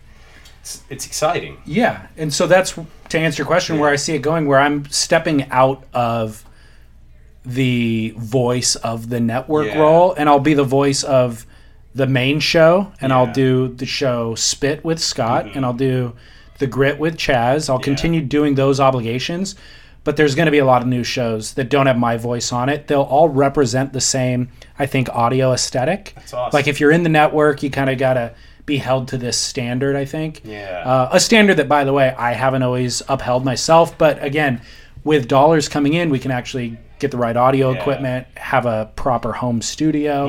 I've just kind of decorated the spare bedroom with a desk, you know, like actual simple fundamental foam egg crates on the ceiling. That's next. You know, like simple things that don't cost that much money, but this show has had zero revenue for a long time. So all of that stuff will happen. And then, kind of further to answer your question, I'll be very transparent about this. Yeah. I've only just followed the print media magazine model with the show development, where it's like, what do print magazines have? They have a little bit of editorial. They do a little bit of board design discussion. They do a little bit of gossip column by telling you who switched which sponsors. They do a news section by telling you who won which contest. That's what I'm doing. It's like, I got the news show, I got the gossip show with Chaz. Well, it's like, I would say it's like you and Scott are like Entertainment Tonight, and you and Chaz are like TMZ. You know, it's like got that kind of vibe to it, and it's totally addictive. You know, and like I listen to every episode, so I think there's so much more to explore, though. Exactly. If you, let's say someone gave you fuck all money, like a bunch of money, and they're just like, go nuts. What type of program? What would be like your dream program to produce if you had like money was no issue, and you could just sit and spend time on a show? How would you? What would be the ideal show for you? I have a lot of different things facets of my personality that I want to explore. Yeah. So like, I like just long form freestyling with Scott and Chaz. Yeah. And like Scott because he is very good at certain things. Yeah. And then Chaz because I like just talking crap and gossiping, you know? But to answer your question, or kind of the heart of the question, the show that I'm most excited about developing this year, this is prematurely talking about it, but there's no sense in not talking about it. You heard it here. Yeah. Got the scoop on swell season. It's the working title is just People Who Surf. Oh, and it's, like the old Surfer magazine back end. Really? Remember Surfer used to do that? People Who Surfed? Maybe that's where I got the title that from. Might be. You know, Matt Warshaw, not Matt Warshaw, it was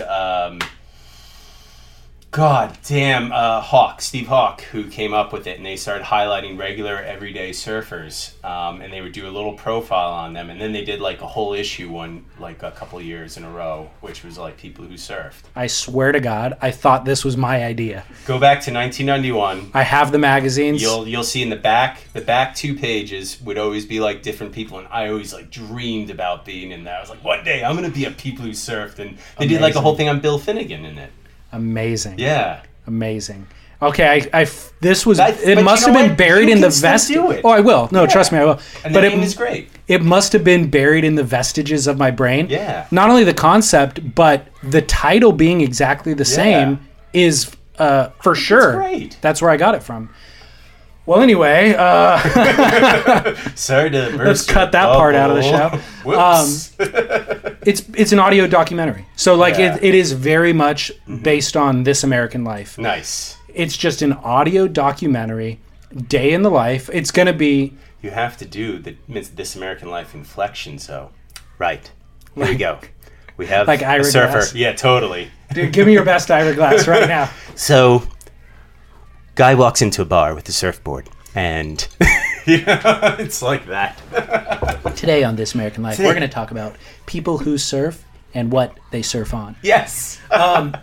I've seen Ira Glass speak live. Yeah. Like, he's done speaking He's tours. amazing. Such a weirdo, dude. Like, my favorite thing is I get, now working with Chaz, right? And posting Yeah. stuff on Beach Grit and the Beach Grit comment section, get ridiculed endlessly, in the comment section. Yeah.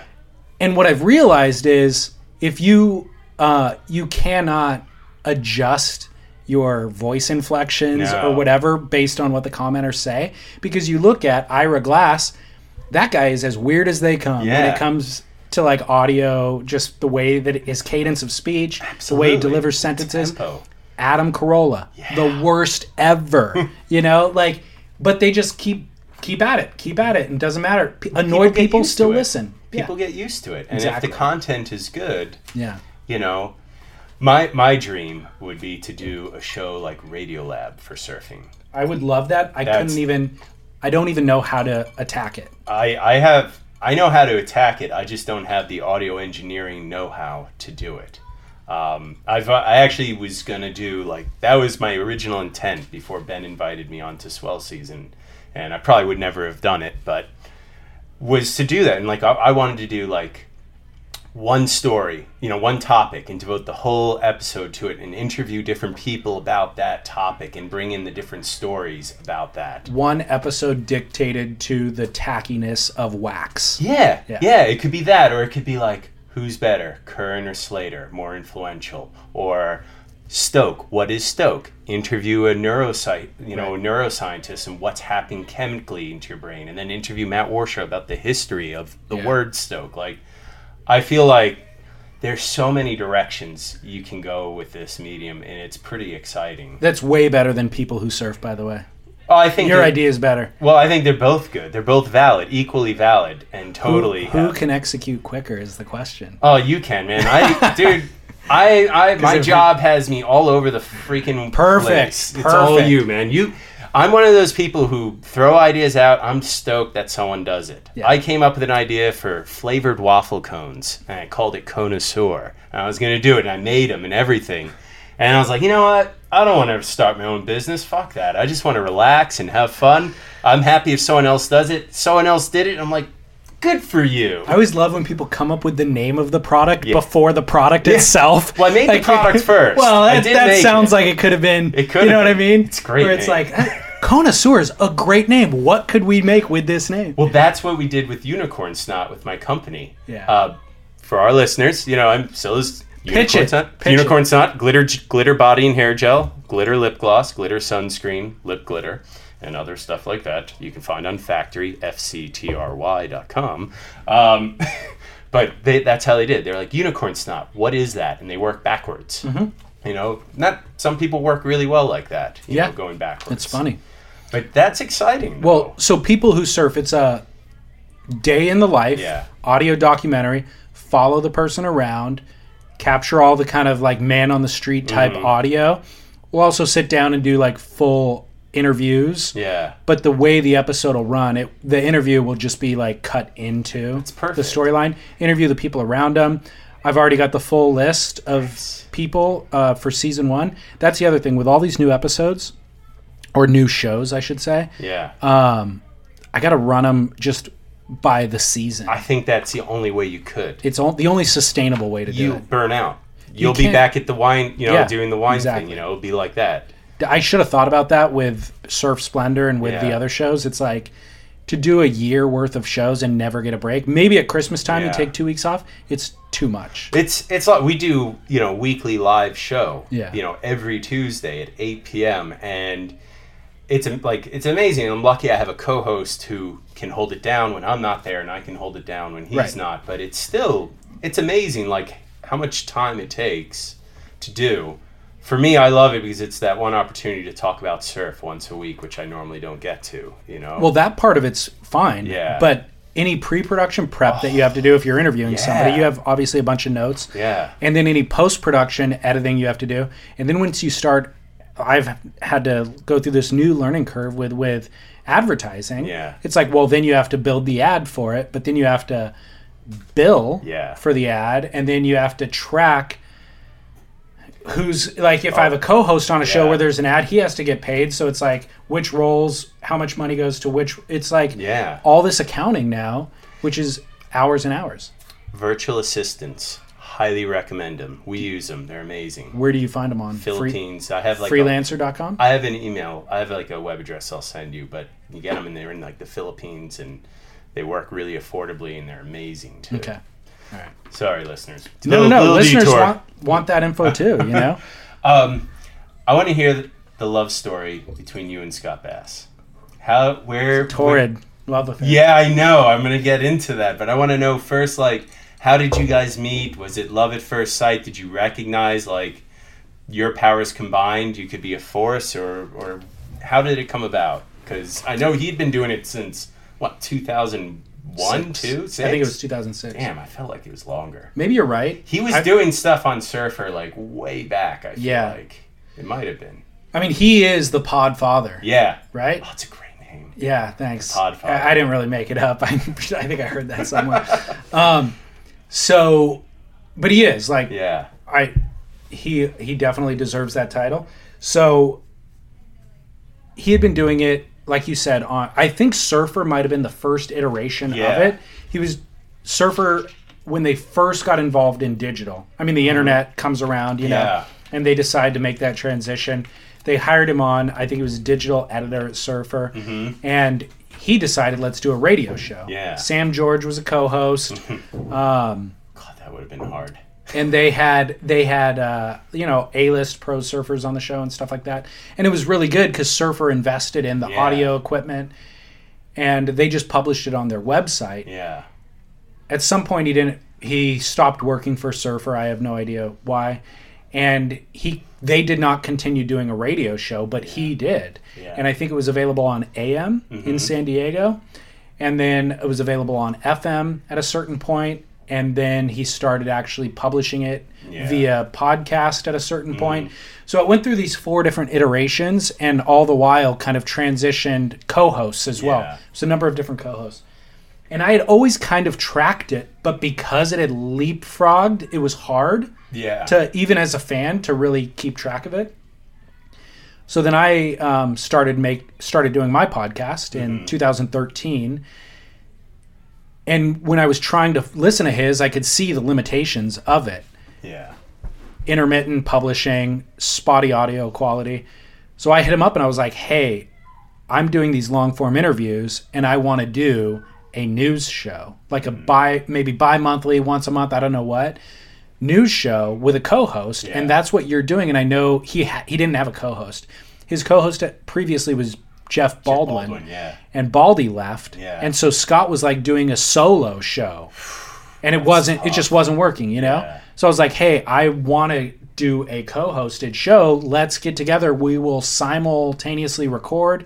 We'll simulcast it. You put it on your feed. I'll put it on my feed, and if we work out, then we'll figure it out how to like merge whatever. Yeah. And that was the genesis of it. I feel like it was episode 5 or 6 for me. Mm-hmm. So it was early days, and we hit the ground running, I think. You know, it's like we got along well. We like one another, and we have similar sensibility, or similar sensibility, but certainly a different. Yeah. You and I have a, as we discussed, a similar influence growing up in our formative years. Yeah. Scott and I have very different formative influences. He grew up 70s, 80s, you know. Totally. And honestly, even though I'm in Orange County and he's in San Diego, San Diego's its own world in surfing, you know? And so we were able to, we're successful as co-hosts, right? But we had a debacle on air a year ago. Yeah. And that was a factor of we're successful as co-hosts, but we have very different working styles. And so I've explained to you just on this show kind of what my long-term goals are with running the business and all of the positions that need to be, or I don't know, foundations that need to be built to get to where I want to go. And I've never fully explained that to Scott. And I think as it was happening, Scott kind of felt like maybe I was stepping on his shoulders to move ahead. And at the same time, I always felt like, hey, dude, you see this is where we're going. You need to do some heavy lifting and help me get to this, help us get to this place. And we just never communicated. That's the other weird thing is as good as we are as co-hosts, we're so bad at communicating with one another. It's funny, like Ben and I, my co-host, we're, I think, pretty bad at communicating too. Like, we hardly talk during the week leading up to shows, just text messages and sharing a Google Doc of questions and stuff like that. And it's not like because we don't want to, it's just life. It's so busy with everything else and demands everywhere else. So it's just hard to have that. It's funny, like I find that with a lot of different people who work together, especially in like this kind of world that I've talked to. They're like, yeah, you know what? I hardly actually talk to them outside of it, you know? Part of it's intentional. Yeah. Because it's like we want every conversation to be on air. Totally. So even when I'm setting up mics for 10 minutes when we are in the room together, quiet. Dead silence, which is actually very awkward. Yeah. But I feel like it adds a certain tension on air that is better.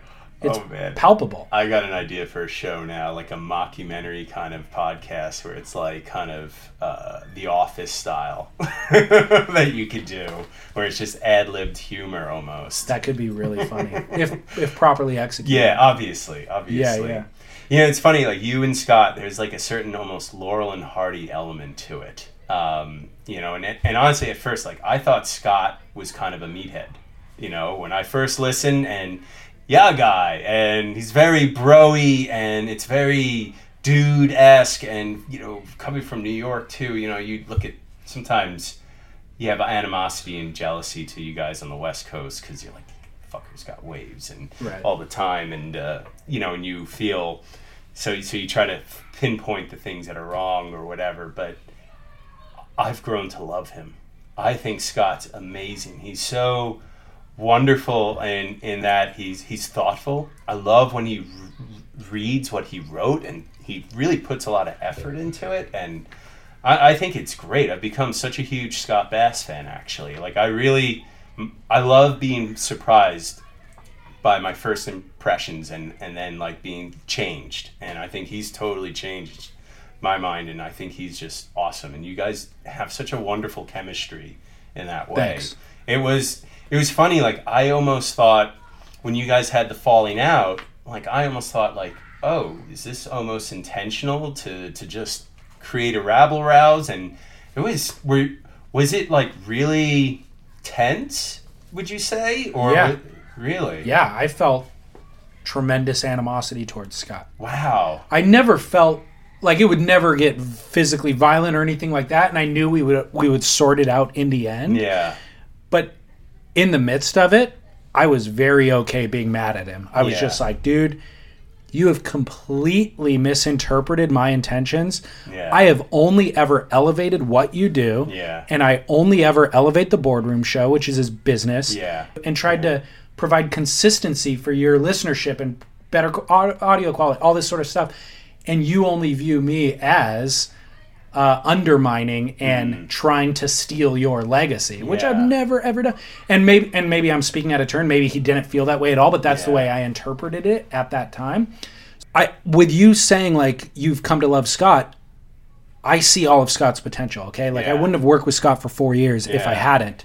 What bummed me out about Scott was he'd show up for shows with 0 notes, no preparedness, no computer, no nothing. Yeah. And I even Instagrammed, you could go back and look at it. It's like he showed up one time, his handwritten notes were Nat Young. That was all that he had on the notes.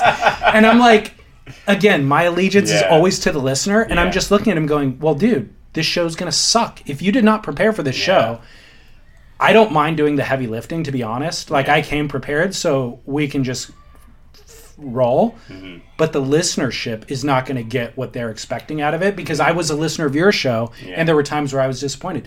So my...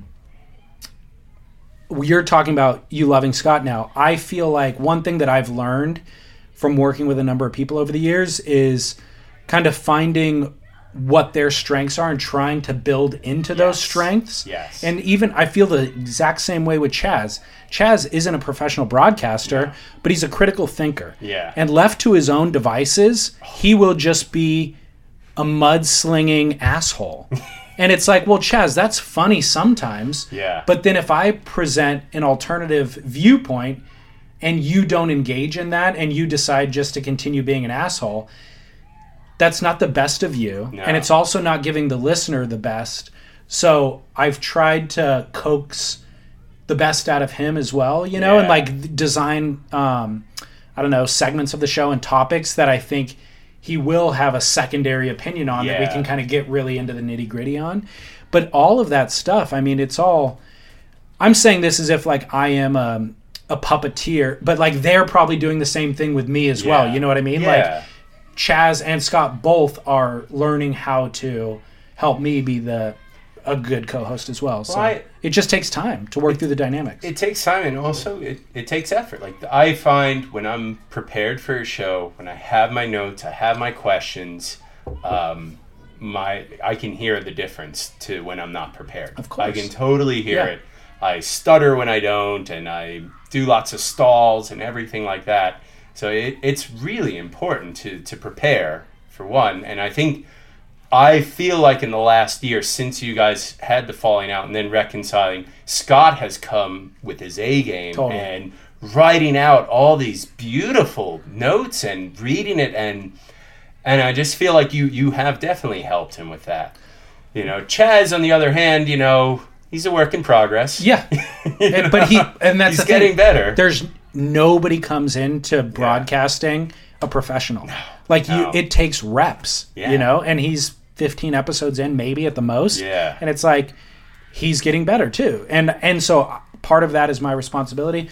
Is the prep different for the grit as it is for Spit? Completely. Yeah. I view Scott as very much an equal, in terms of a co-host. And I expect him to bring 50% of the topics, and I'll bring 50%, and we'll both riff off each other's topics. Do you guys share Google Docs? Really? So you guys come in blind with who's bringing what? Yep. Interesting. Completely. That's cool. That's exciting. And then with Chaz, Chaz is the villain, in surfing, and I'm fully okay branding him that way, and I'm going to tee up topics to let him be the villain on. Yeah. So I'm very much prepping that show, and then he's just freestyling it. Yeah. Do you think he would benefit from prepping more? Yes. Yeah. Yeah. Does he have time to prep more? Yes. Does he have the interest? I'm not sure. Yeah. But I think, so that's the other thing is, Scott was a big fan of the platform and the medium of podcasting and radio when he and I connected. Yeah. Chaz wasn't. No. Chaz has only started listening to podcasts since he and I have been creating a podcast. Yeah. So I think that as he develops a passion and appreciation for the platform, he will then realize the importance of preparedness. Yeah. Yeah. It's funny, it's so funny. I love both shows. Like I said before, it's Entertainment Tonight with Spit, and the grit is TMZ, and growing up, feeling like an outsider like you, never got these juicy details, and Chaz is great for that. He's great for the gossip, it's so nice as an outsider to get some of these underlying stories and things that you don't read anywhere. Well, I agree. Yeah. That's exactly the way that I feel about it. Yeah. And Ashton touched Ashton Goggins from Stab touched a real nerve with... Beat me to my question. Okay, sorry. No. But with Chaz, he was like, look, your wife pays your bills. That's why you can write whatever you want to write and not worry about sponsors. Yeah. Well, let's talk about that. That's a super interesting hypothetical game to play. if you didn't have to pay your own bills, and I don't know that that's true for Chaz, by the way, but as a hypothetical, if you were not responsible for providing income for your household, what would you do? What would you write? And if you're a writer, what would you write? If you had a website, what would you talk about? Yeah. And if you're in surfing, which stories would you tell? Yeah. And so Chaz has that freedom, apparently. Yeah. I'm allegedly, let's Yeah. say. And if he does, that has real value for viewers and for fans of surfing and for listeners of a podcast. So I'm looking at that from my position going, I've got people like Ashton specifically going, hey, dude, I would love to promote your show on Stab, but I can't because of your affiliation with Chaz. And I'm like, well... That's silly, though. Well, that's on you, Ashton. That's on you. He literally was like, in a off-air conversation, he's like, I'd like to do a full kind of write-up about like your show and my favorite episodes of your show. But if you continue associating with Chaz, you're going to limit who is willing to work with you. And I turned to him and he's like, would you like me to do something like that for you? And I was like, you're asking the wrong question. Yeah. What you need to ask yourself is, what does your readership want? Yeah. And if you feel like you're listening to a podcast of value that your readership would like to know about, then you need to provide that for them. Forget about who I'm affiliated with. Yeah. That has nothing to do with anything. And by the way, I'm not in bed with Chaz. No. Like, I'll call Chaz out on his bullshit too. Like, You've gotten so much better at it. Yeah. At first there was a bit of deferment. I treated him like a guest at first. Yeah. But now you can hear in the later episodes, you're much more like, no, I disagree almost. And I think that's really healthy. And he needs more of that, I think. Well, and then he's a better co-host because of it. Yeah. Because now he has to come up with a retort. Yeah, exactly. So my whole point of all of this is that I see the value in Chaz's not having to bow to endemic dollars and be able to talk about whatever he wants to talk about. And my listener wants to hear that as well. So I really want to provide a platform for Chaz to be able to do that. Yeah. And again, and I want to really make him the best version of himself too. I want the critical thinking stories from him, not just the mudslinging stories from him, touching on the Chaz Ashton debate. Yeah. That was... One, I gotta ask, like, how good were the hits on it? Like, in terms of publicity, like, you must have had so many people listen to it, which you'd be surprised.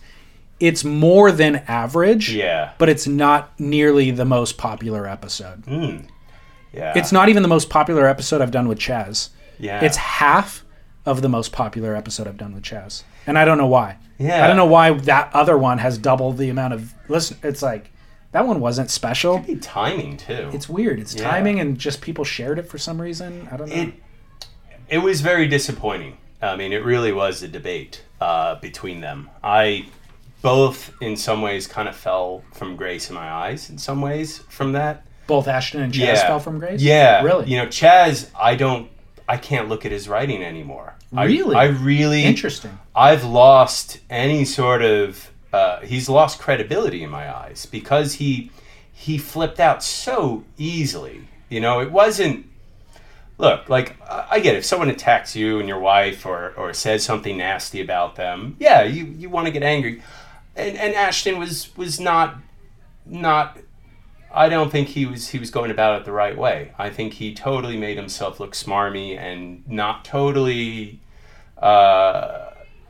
I think he could have held himself to a higher standard, and he didn't. He lowered himself. Obviously, I have a relationship with Ashton, so I know him. And he's, everyone fucks up. Everyone makes mistakes. I didn't think he came out good at all on that show. I think it was really, he looked bad. But Chaz, to me, because he lobbed so many grenades at Stab and Ashton, I was like, oh, you can dish it out, but you can't take it. And that really ruined all now his criticism to me. And it's made me also revisit his writing and look at it and be like, dude, like, your writing everything is so arm's length. You don't you don't show any of your real emotions and who you are. You know, I have no sense of who you are except for someone who sits up on a podium and judges and points out criticisms but never brings out a solution to me. And that's really frustrating because I think Chaz is a very gifted writer. I think he has incredible skills and he's smart and very intelligent. And the thing is, like, I just read a really interesting Instagram post from his wife. And she talks about how lovely he is and how he brought the romance to her and he's promised all these things and what a great stepdad he is. I want to hear more about that almost. Right. I want to connect to Chaz. And now it's like, you're just throwing stuff out there for attention as opposed to really putting anything of value out. And I wish he would. I really wish he would. You're like, it's so easy to poke holes at other people, but like, dude, why don't you come up with a solution? Come up with something then. Right. You know, I want to see him. I want to see Beach Grit succeed. I want to see him and Derek do well. I love what they do sometimes, but it just got too much. And especially after the debate, it was like, dude, let it go. Yeah. Let it go. Like, it's not even worth your time. Like, focus on other things that are more interesting. It was not interesting to me to see Stab being constantly harassed. I'm like, who cares? It's surfing. I'm surprised anybody cares. Or gets their feelings hurt anyway. Yeah. I love hearing that feedback. I'm glad to hear that. I agree with you that both of them came into it kind of wrong and then also certainly came out of it looking dirty. Totally. I think I agree with everything that you said about Chaz, and that's why my stance with Chaz is like, hey, you are a critical thinker. Let's focus on that. Yeah. Let's try to build into that and keep writing long-form pieces and keep doing these things. And I think leading up to the debate was actually the worst of Beach Grit, where it was like day 5 of Stab not talking about the Quickabong merger. And it's like, silly. Dude. And then Ashton comes on the debate and says, we're generating original content. You guys are only poking fun at other people. I fully agree with Ashton. It's like, yes, Ashton, you guys are killing it. Stab is amazing. The Stab in the Dark stuff's great. The doc was unbelievable. Keep doing that. And Chaz, you guys are dropping the ball. Like, you have no defense in that argument. But you guys are great writers and critical thinkers and have access. Yeah. So continue this other type of thing that you're doing. I think Ashton's misstep in this was coming into it speaking as a voice of Stab. Yeah. And I even asked him at the beginning, I go, does Sam know that you're here representing Ashton or representing Stab? Yeah. I said it on the episode, and he goes, yes, Sam does. And I think Ashton would have been better off just going, no, I'm not here representing Stab. Yeah. I'm here as Ashton because Chaz and I have a past relationship together. Yeah. I'm a writer. Chaz is a writer. And I want to have a discussion about how we can both better our craft and how Chaz can do a better job doing his thing. That's not what Ashton did. He was like, I'm here as a representative of Stab, and I'm here to like elevate surf content as a whole. But then 20 minutes later, he's poking the finger going, hey, your wife pays your bills. Well, that's disingenuous. Exactly. So I agree with Ashton, by the way, about all those things. Yeah. And I actually do think that he had every right to even say, hey, doesn't your wife pay your bills? Because Chaz, even though he didn't admit it, does talk about that, and he has in the past. I remember him doing a Beach Grit story about the Porsche Panamera that they're driving, or that they were in an advertisement for. You know what I mean? So, like, Ashton had every right to say that. But Chaz had every right to be like, hey, buddy, this is 2018, you sexist freak. Totally. Who cares if my wife makes more money than me? Like, I don't give a shit. Yeah. Like, and I can write about whatever I want because of it. He would have had the higher ground then. Yeah. He would have been totally like, you know what? I don't care. You know, she supports me while I'm trying to get this off the ground. Many people do that, and there's nothing wrong with that. And I've written 2 books. Yeah. What have you written? Exactly. You website writer. You know what I mean? Like, he could have. And I've made J.O.B. You ever heard of that? Or who is J.O.B.? And look at Matt Warshaw. He owns up to. He openly is like, my wife supports me. You know, and a whole bunch of writers. So I think that should have been the card Chaz played. It never needed to get violent. So then I actually had to ask myself this, and I don't know the answer for the record, which is how much of Chaz's quote unquote altercation was sincere? Like, was he playing it up? Yeah. Because I don't know the answer. And he even says earlier in the episode, how awesome is it when Norman Mailer punches Gore Vidal in the green room at the Dick Cavett show? And then 20 minutes later, he's doing the exact same thing. So it could all just be calculated. And it is, I mean, Tom Likas, which, by the way, I didn't mention this. I used to do radio with Tom Likas. He had a wine show. Oh, here we go. Oh, this is not some out of the thin air kind of radio host. Well, no, I was a guest a couple of times. But my point is, Tom Likas, the vast majority of his audience hated him. Yeah. They listened to the show. Oh, Rush Limbaugh is the same way. Exactly. You know? And so it's kind of like, I wonder if Chaz knows he's a villain. He knows he's a villain, and it's like, I'm going to play the villain role because every industry, everything needs a villain, and nobody wants to play the villain. Yeah. And I'm okay with that if that's the case. But be a really good villain then too, I feel like. For sure. Yeah. But in relation to Circe's Instagram post that you read, I know Chaz personally. Yeah. He is what she spoke about on Instagram. Yeah. He is not the villain. And his and my relationship, he's super cool, super reliable, always shows up early, never ever tries to do anything underhanded. If you were to listen to your first interview with him and listen to it in succession, you see this evolution, and he starts to take on his writing persona in the show. When you first interview him, he was super likable and nice and polite. Because he was promoting a book. Yeah, but also he was on my friend Joe's show. Who was it? He's going to kill me right Hook up Joe, dude. What are you doing? Joe Prano, comedian, him and his boy Lockjaw. Kooks of Comedy. Kooks of Comedy. He was so polite and sweet and not his writing personality. And not his writing voice. Was he promoting the book on that show? No. He just came on to hang out and drink beer. And it was, you've seen this whole progression, I think, where I feel like he's taken on the persona, kind of like Andy Kaufman or something almost. You know, it's a personality. I do it within sales. When I'm selling a product, I'm an accentuated version of myself. I'm not my normal self, you know? So I think maybe it is. Maybe that is the case. Maybe he's trying to create his writer's voice, for radio. That's very possible. Yeah. What I'm going to push back on you is what I love the concept of the debate. What I would have loved to have seen was more formatting and more clear cut topics. You know, it felt like you just were like, here's a piece of meat, go nuts, boys, you know? And I really think it would have benefited had there been structure, like a proper debate, like an actual debate format that you would see, and this is the topic. Why do you think about this? Why is Stab not as original as Beach Grit or something? I don't know. I think there's something there, and knowing you, I know you're really good at improving things.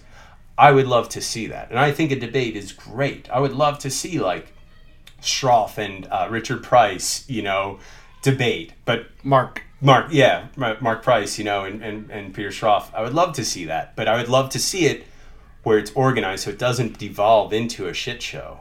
I agree. Yeah, I totally agree. I could have done a better job. I feel like with the various podcasts that I've been doing, there's a number of different hats that I'm wearing. Yeah. Where it's interviewing is one skill set. Yeah. Co-hosting is a different skill set. Yeah. That was my first stab at moderating. Yeah. And it's a skill set. It's okay, I learned, and this medium or this style platform has potential. Yeah. Because there are a bunch of different things that we could discuss. Hand shaping versus machine shaping. China versus America, or overseas versus American made. Yeah. Big corporation versus small surf brands, online versus, brick and mortar. There's so much there to explore, which I think I would love to see in a format. All right. It's definitely viable, but I think it just needs structure. Yeah, I think I structure agree. would help. And like, you can have judges. You can have people actually vote who won, which would be really engaging for everyone. Totally. I think. So I definitely, kudos for you for trying it.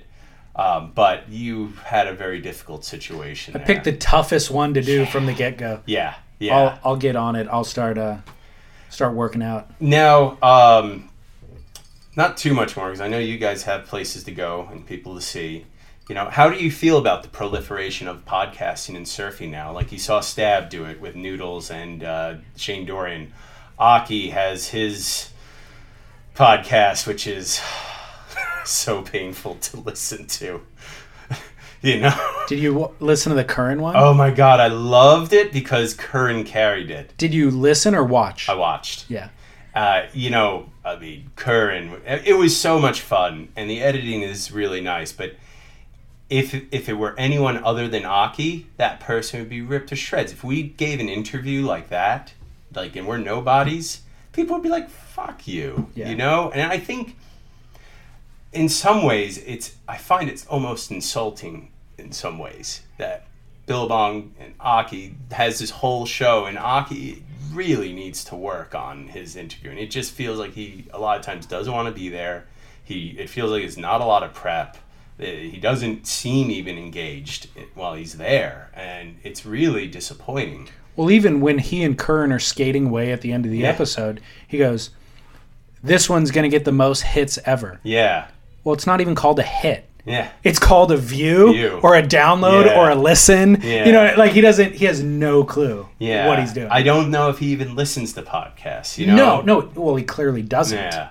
So so what are your thoughts on the proliferation and lots of people taking a stab at it now and trying their luck at it? I mean, obviously there's going to be some good stuff, but I feel weird when the pros and the industry people are getting involved on it. I'm all for it. Yeah. I mean, like, the rising tide raises all ships. True. So Aki doing it and doing it poorly at least gets people introduced to the platform who will then seek quality content, and they'll find that, and hopefully they view mine as quality content. That's a great perspective, by the way. I feel that way 100%. Every time I see a new one, I'm like, sweet, bring it on. Like, because the medium is so underdeveloped. Yeah. Like, if we're talking about if our greatest goal is tens of thousands or hundreds of thousands of views or listens or downloads, I think that's underestimating the goal. I think that there's the Jamie Brisick episode, let's say specifically, I think there are millions of people who would like to listen to that. Absolutely. They don't know it exists. Yeah. So however we can get those people aware, I'm for.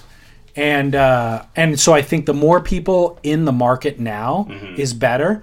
What those new people need, new podcast producers need to realize is there's a huge advantage to being first to market in any business. And I wasn't first, but I was certainly, I had a lot of runway. Yeah. And the runway hasn't only given me listenership, it's given me reps under my belt. Yeah. And that is something that you cannot, just like I said earlier, nobody comes into it a professional. It's a unique thing that you just need reps under your belt to learn how to do.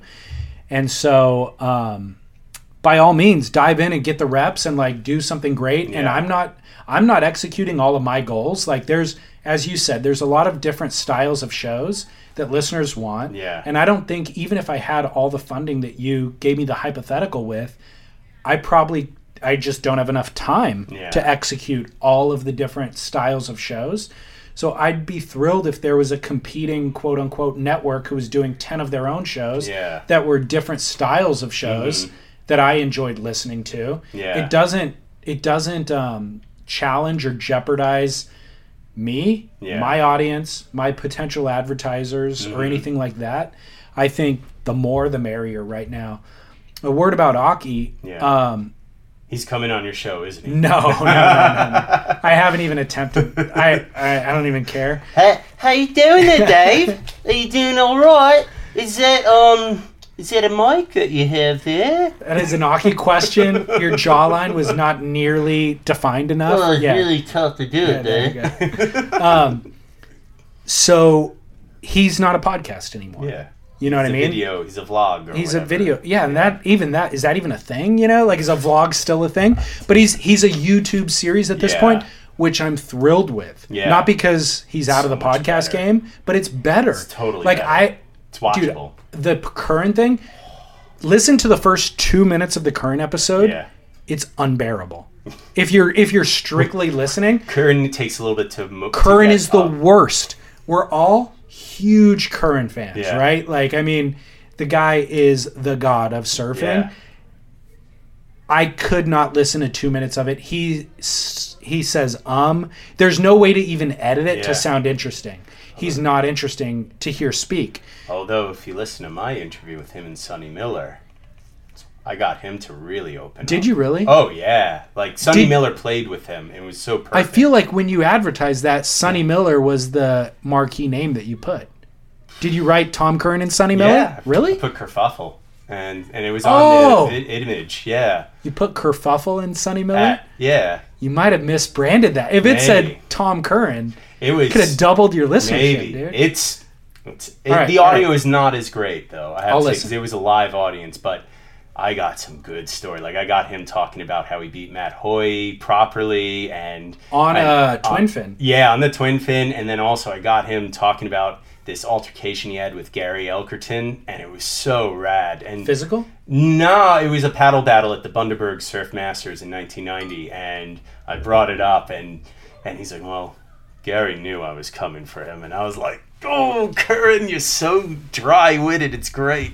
Elko would have kicked his ass if it was physical. Oh, yeah, absolutely. But yeah, it was tough. Well, Yeah. good. So maybe that is a credit to you then, because Aki... Sonny Miller, I gotta give it. okay. Sonny and Curran played off each other and made Curran comfortable, I Got think. it. That helped. Curran alone is probably really difficult. Everybody I've ever talked to said he is. Yeah. So, Yeah. except you. Yeah. So that's the thing. So Aki, great move by Billabong Yeah. to transition it into a visual medium. yeah.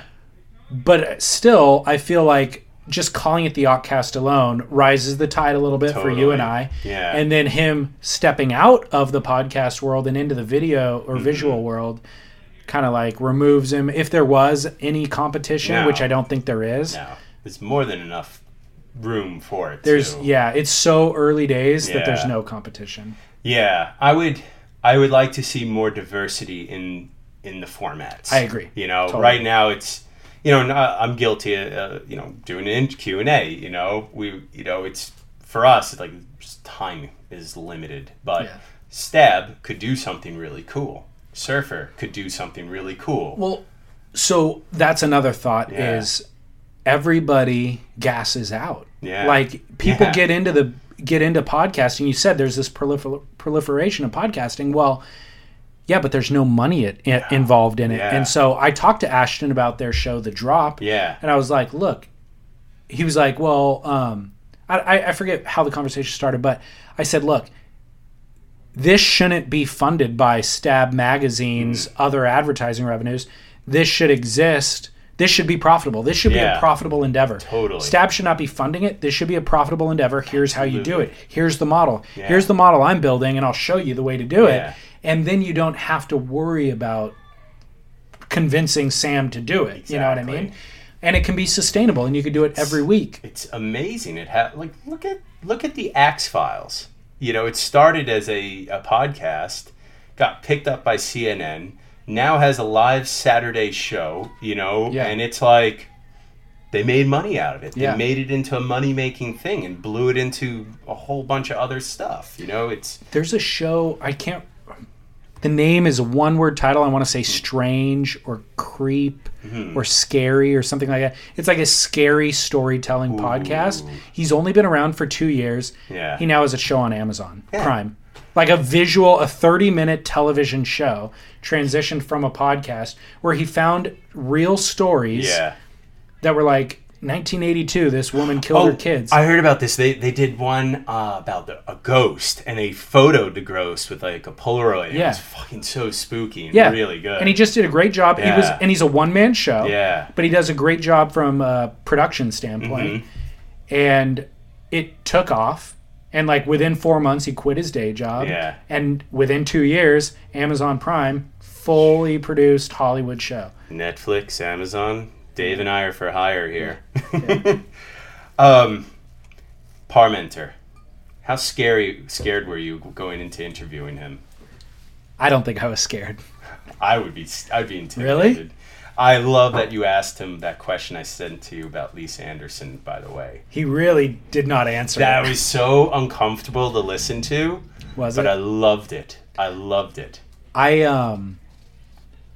almost edited that out. I'm glad you didn't. Yeah. I thought because it was great. Because it clearly made him uncomfortable. Yeah. And then I felt kind of an obligation to him where it was like, well, if he didn't want to answer it, maybe I just shouldn't publicize it. Yeah. And then I thought part of our interaction has become comedic. Yeah. Where he doesn't quite get the joke some of the Yeah. times. Yeah. And like when you said, some people think you are a curmudgeon. and he had zero awareness that that's even a thing. And I'm like, no, like 98% of the public thinks. So I've realized the comedy, there's a very dry comedy that's taking place with the listener. It's not, he's not laughing, I'm not laughing, but it's taking place. And so with that, that's why I left it in. I was like, you know what? People would dig I it. was laughing my Okay, ass good. off. I thought it was great. Yeah. You know, funny story, sidebar. Yeah. You know, you ever hear of the Faces of Death story? You, I think, mentioned this to Yeah. me in DM, but Yeah. no, I have not heard it. So, there, back in like the late 80s, Brissick told me this story. And basically, you know, a bunch of the 80s guys, pros, used to like drive around France in those like Citroens. And what they would do is like kind of roll up to people real quietly, like, and they could just handbrake it really hard right behind people, and they would look, and it would be like, and they would honk the horn, and person would see it and be face of death because it looks like you're going to get hit by a car. Except for Parmenter, they go roll up onto Parmenter, and they do it, and he just stares them down, doesn't even flinch. It was so great. That's funny. He's always got his game face on. Seriously, that nothing phases that guy, I think. So you know what's funny, talking about Chaz's writer persona versus The actual self? Parmenter Yeah.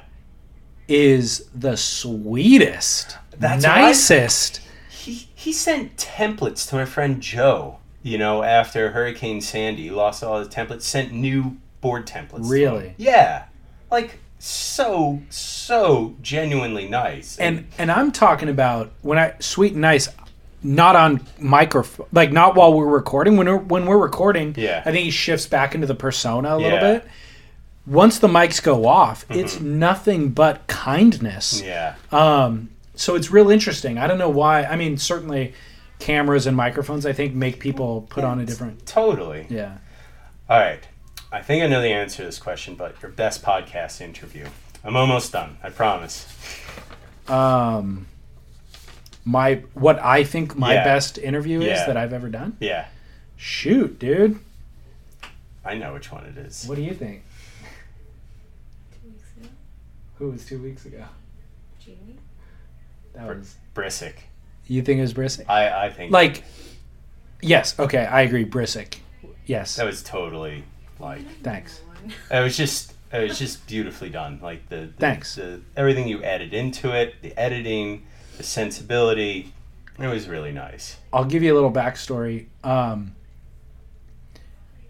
I edited the program, I'd say a month after I recorded it, Yeah. maybe more.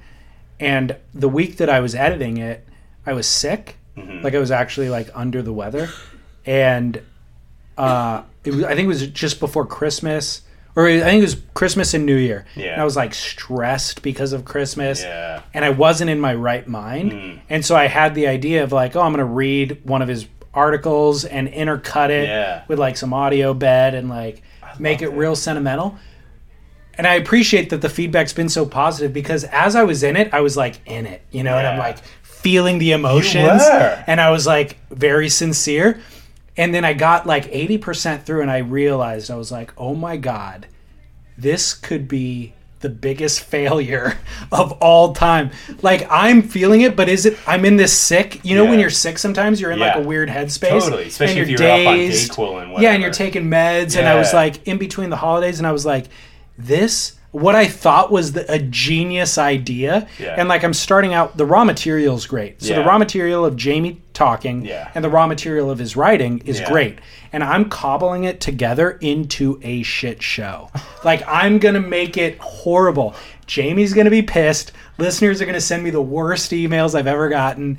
And I felt that way from 80% of editing to like the 100%. I was like, this could be the death nail. Like, and then I published it, and of course I got the feedback that you're giving me. Everybody loved it. I didn't get one negative feedback about that. So it was kind of a good lesson for me of like, dude, go with the gut, and like that intimacy that you kind of feel with the interview subject is what you should always try to translate to the end user, even though you're going from like the most intimate thing to now the most public visible thing. That's what translates. Totally. And so you need to keep that through line, or that kind of synapse connection, and share it with a broad market. And I find myself hedging sometimes and wanting to placate to the broad market. And that's usually the wrong decision. I think it was just right. Yeah, thanks. All right. Who's the one interview you want more than anyone? Slater, dude. Yeah. Come on. El Slater, smelly skater, if you will. That's a good one. I haven't heard it for a long time, so it hit me like it was new. Bob Hurley, Bob McKnight, any of the Bobs out there. I think like industry, I love the business of surfing. Like I'm fascinated by the business of surfing. I think even the biggest entities in surfing have underperformed, to be honest. Yvon Chouinard, I would love. Like business type tycoons. Have you listened to How I Built This with Yvon? No. Oh, good. I like How I Built This. Yeah, they did one with Yvon. It was really nice. Yeah. What's the one question you'd ask El Slater? Good question, Tyler. Stumped him. No, I'm not stumped. I would like to know how Slater makes friends. That's a great question. Thank you. Don't steal it. Don't worry. So here's the deal. When you're at that level of celebrity, everybody wants to be your friend. Everybody wants to be your friend, and there's usually ulterior motive. Absolutely. And I ask this from a very personal, selfish perspective, which is like, I have a hard time I have a hard time developing friendships. Like as an adult, when you were a kid, you're in school, those are your friends. And when you work in an industry where maybe you're in an office, those are your friends. Yeah. I don't have an office environment with a bunch of males of a similar age or similar interest. Yeah. And so it's like, well, how do you make friends at this point in your life? I would like more friends, and I would like a larger network of friends. We could be friends, Dave. All right, dude. This is all a thinly veiled ploy for me to get anybody out there. Email address, hello@surfsplendorpodcast.com. With me, all right? I swear. Right. Yeah, right. You say that now. That's exactly what a conniving friend would do. So no, it's an important, more than what I just said. Yeah. Friendships are valuable, right? Yeah. So, I see the value in it, and I see the value in not only maintaining the relationships that I developed when I went to high school and in my 20s, but in developing new relationships through my 30s, 40s, 50s, blah, blah, blah. So Slater, talk to me, dude. How do you... Absolutely. Dude, you certainly have a large network of friends that you've met around the world from a million different... From Jack Johnson to the family in Tahiti that hosts you every year to... How did you meet Kalani? Exactly. And how do you vet them? She was in him? college, and it was 10 years ago. She was like 17 or 18. But. So, how do you vet these people Yeah. and then decide? And certainly, even if they know who you are, Yeah. you can still become friends with them. Like, that's not a Yeah. non-starter for a friendship. But how do you vet them? Yeah, no, it's a great question, and that's something I always think about too. Like with asking, and yeah, like I've become friends with like guys like Taylor Steele, right? Like such a nice, sweet guy, you know. And I think like, oh, I hope he doesn't think I'm like friending him because he's Taylor Steele. Like I think he's fucking awesome and super cool and really chill and just a really lovely person, you know. And you like when you are meeting some of these people, even you're like, I hope they don't think there's an ulterior motive with me. I'm really interested in them, you know. So I think that's a really great question. I would love to see that on your show. You should cut this like 2 minutes of the episode and email it to Slater. Yeah. Just be like, dude, this is the quality of interview this guy wants to give. He'd be great. Yeah, you know? come on, man. Let's do it. Go on the show. All right, time to turn the tables on you, Dave. What is your relationship like with surfing these days? Ooh, got him with his own question. It's embarrassing, actually. Why? I don't surf that much. I bet you surf 100 times more than I do right now. Maybe it's just embarrassing for all mid-30-year-old adults who have real jobs. Yes, You know what I mean? Like, honestly, was it last night I told you, Brittany? I was like, a couple of plans for the next 5 years of my life. Yeah. And I'm like laying it out. And I'm like, one of them is I need to surf again. Yeah. I need to surf more. Like, I want to go on surf trips. Dude, I have not been on a proper surf trip in a long time. Like, But you goofy foot or regular foot? regular. But every trip that I've gone, and I go surfing on trips, Yeah. but it's like I go on a work trip and then I surf while I'm on the work trip. So on the day that I surfed, the priority was get work done, Yeah. then go surf. But I haven't been on a trip where it was like, what are the tides doing? What are the winds doing? And then surfing based on that. So, and even locally, it's like, I just surf kind of when the time allows. It could be a Saturday where I actually don't go into the office, Yeah. but I woke up and I had to like do podcast stuff and I had to like do dishes and I had to clean the garage. And then I surf at 2 in the afternoon when the tide's too low and the Yeah. winds suck. And I get 2 waves. But I'm like, oh, well, I got in the water and that was enough. But, and like in a sense, there's like a real spiritual value in that. Yeah. I've achieved this kind of enlightened stage where just being in the cold water and in the sun is Yeah. adequate. But the flip side is my performance level has fallen off like crazy I know. to a point that's actually shameful. I actually feel bad about it. That's why I ride long fishes a lot in the winter.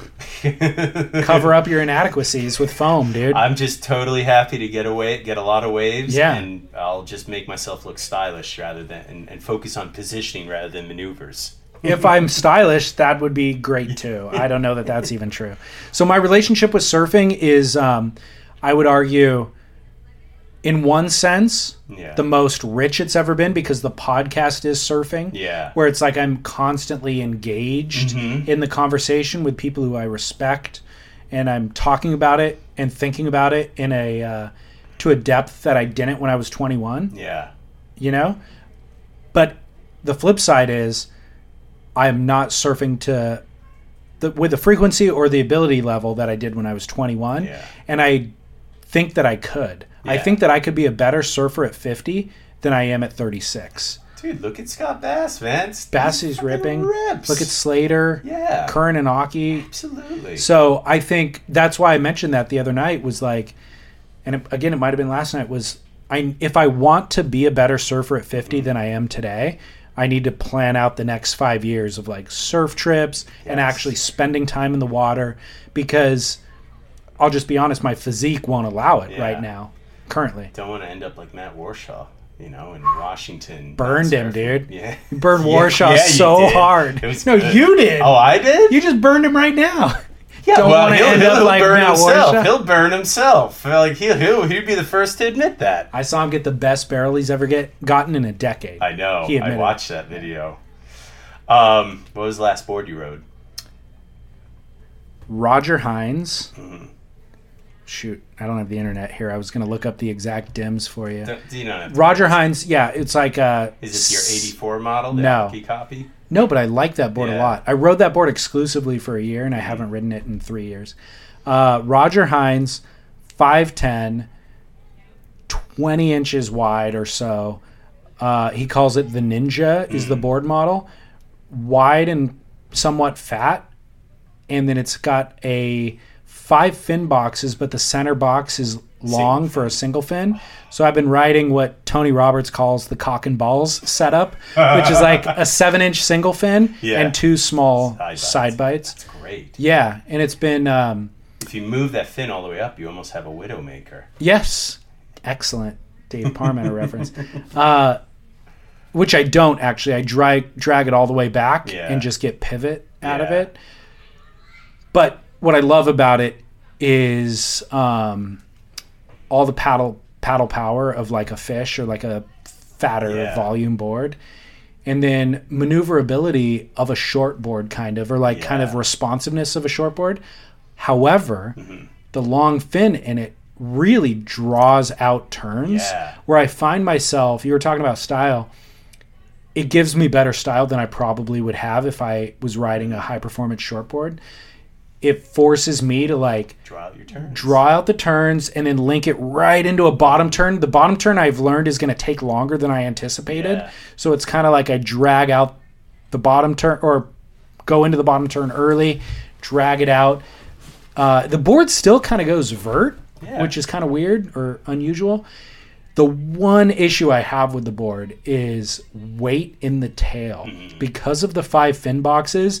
And then I put the little, I don't know what they're called, in the 2 boxes that I'm not Yeah. using, Oh, you put tabs in them? tabs, little plugs Oh, really? to prevent or to, I guess, increase water flow so it doesn't get caught in the empty fin I don't think boxes. it gets caught. I actually think it creates lift. Oh, maybe it does. Yeah, it would create like the dimple Okay. philosophy. You ever see like the golf ball dimples Yeah. on bottom of boards?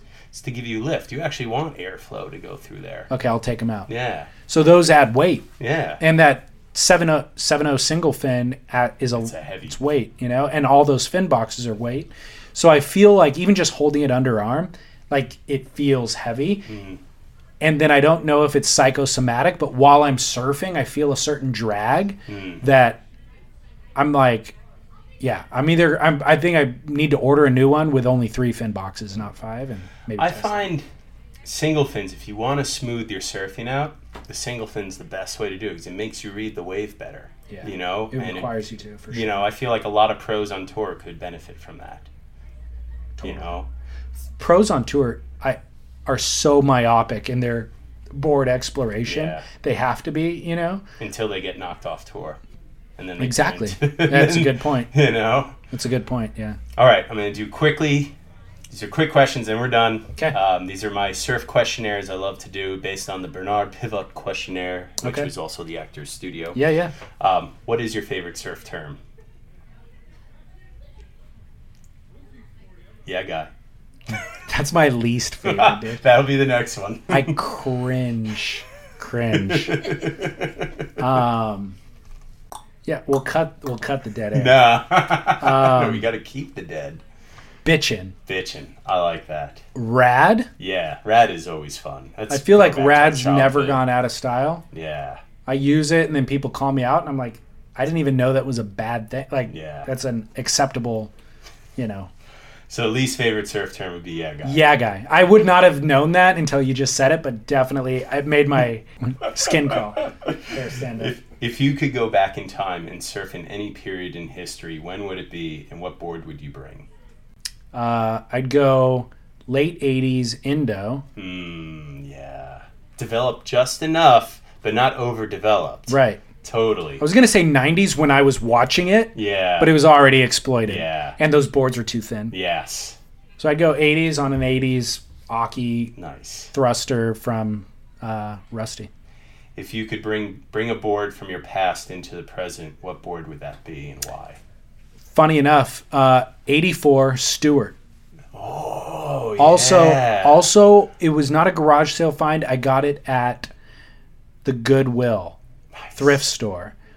Beater, yellowed out. It had the date on the bottom. That's how I know 84 Stewart. But it was a classic 84 kind of Yeah. thruster, like I just said, the Aki model. and I want to say it was 5'10", shorter than I would normally ride, but plenty of volume. And here's a Roger Hines story for you. Oh boy. I was surfing. I was at the age 18, 19, 20-ish. And I was surfing with my buddy Grant. Bolsa Chica. It was like a giant swell. It was too big for Huntington and Newport. And like the coast bends as it goes north into Bolsa Chica. And so Bolsa Chica doesn't catch as much of the swell energy. So it's always like 2 or 3 feet smaller. But it was still head high. And it was like breaking almost like it's a beach break, but it was breaking like a right-hand point break. And Grant and I were surfing. And I got a right on that 84 Stewart. And I just surfed it. The wave felt good to me. And I kicked out, and this guy acknowledged my ride. He was paddling out, and he watched me. And he's like, bro, that was a rad ride. Nice. That last turn you did was so rad. I was like, oh, thanks, man. Roger.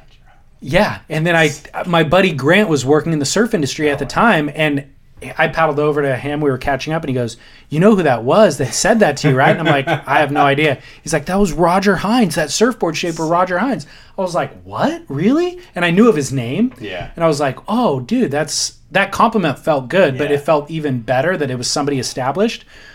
Fast forward 15 years. I'm at dinner with Roger Hines at the Boardroom Show in Del Mar. On a Saturday night. I think he was competing that year in the Boardroom Show, and we end up at dinner together, and we had become a little bit of friends over the course of a period of time. And I was like, hey, Roger, do you know the first time I ever met you? And he goes, I have no idea. And I explained that exact story to him, and he starts smiling midway through the story, and I finished. He goes, dude, I remember that exact wave. He goes, I fully remember that story. He goes, I remember the turn that you did, like vividly. And he goes, what I loved about it was you weren't, quote unquote, ripping. That's the way that board was supposed to be ridden. Like in 84, this was how people were surfing, and you were surfing to that style. That's awesome. And I was like, dude, we're kindred spirits. From this point forward, I don't care what you say to me. I will always have your back. That's awesome. Yeah. So still riding his boards. I know. I love that. That's cool. Yeah. If you had the choice of surfing perfect waves every day for the rest of your life or being able to surf any wave extremely well, which would you choose? Let's say you would get surf like Florida does. Sometimes good, sometimes bad. And I surfed Florida perfectly versus surfing perfect waves? Yeah. I'll take perfect waves. Oh, interesting. Yeah. I mean, I would like to think ego drives that second option where it's like, surfing 1 foot wave perfectly makes you feel great because you did it perfectly. And if ego drives that perfectly, option. Not surfing just well. Like you're able to surf any wave well. Like, just cause, for me, I would choose the other because I like problem solving, and sometimes perfect waves you'd get bored, no? Yeah. Well, I'm okay with the idea of the perfect wave I blow 50% of the time, and then maybe 10% of the time I do surf it really well, and that again, that problem solving thing I would apply there and just go, yeah, man, the sweetness is more sweet because I soured it a lot, you know. I like that. So that's my goal. Perfect waves. And finally, and I don't get perfect waves enough, so I want that. If heaven exists, what sort of wave would you like to surf for eternity? And if you fucking say the Slater wave pool, Slater is not God, okay? He is not God. He is a man. The Marley section, yeah, which is what the Slater wave pool is based on. No. I'll go Cloudbreak. All right. I love that. Yeah. And I've never surfed Cloudbreak. It looks so interesting. I might be inclined to say J-Bay. Yeah. But I'm going to go Cloudbreak because I prefer backhand barrel riding to fronthand. I've never felt comfortable frontside barrel riding. And then I like the puzzle and the solving of the equation that is Cloudbreak, where it's like some mushy sections, turn sections, and then crazy double up sections. So I'd go Cloudbreak. Dave, thank you so much. This was a marathon. I really appreciate it. I You're appreciate welcome. your time. Brittany, I appreciate you hanging out. Thank you so much. Like, I had such a blast, so thank you. You're welcome. Awesome. All right, thank you. They float above the city lights. Forget the truth, inhale the lies. Just enjoy the show. They see us reaching for the sky, just in order to survive. Maybe we should go to the penthouse floor. Let's go, let's go, let's go. Go to the penthouse floor. That was a lot of me talking today. So I hope that it provided some insight for you. I'm very excited about all the work to be done here, all the different ways to tell stories in an interesting way, cover news, maybe even dabble in journalism. Your support has really helped me wildly and sometimes recklessly pursue these interests of mine. So thank you for the continued support. Also, thanks to Tyler Brewer and Ben Pomeroy of Swell Season. Make sure to check out their podcast. Thanks to Rob Colby for taking the time to bring us up to speed on Need Essentials. Looking forward to your support over on Spit Podcast with Scott Bass. And then, of course, remember to open up your podcast app. Subscribe to The Grit with Chaz Smith if you haven't done so already. And then, of course, thank you to healthiq.com/surfsplendor for supporting this show and saving listeners money for living healthy. And thanks to Fanatic.com, the Netflix of Fins. Use promo code podcast to get your first month free. And, of course, support this show. All right. Thank you all. I'll be back next week with an all-new episode here on Surf Splendor. And then I'm also scheduled to catch up with Bassie over on Spit Podcast as well. Until then, get in the ocean, share some waves, and shred on. No more penthouse floor.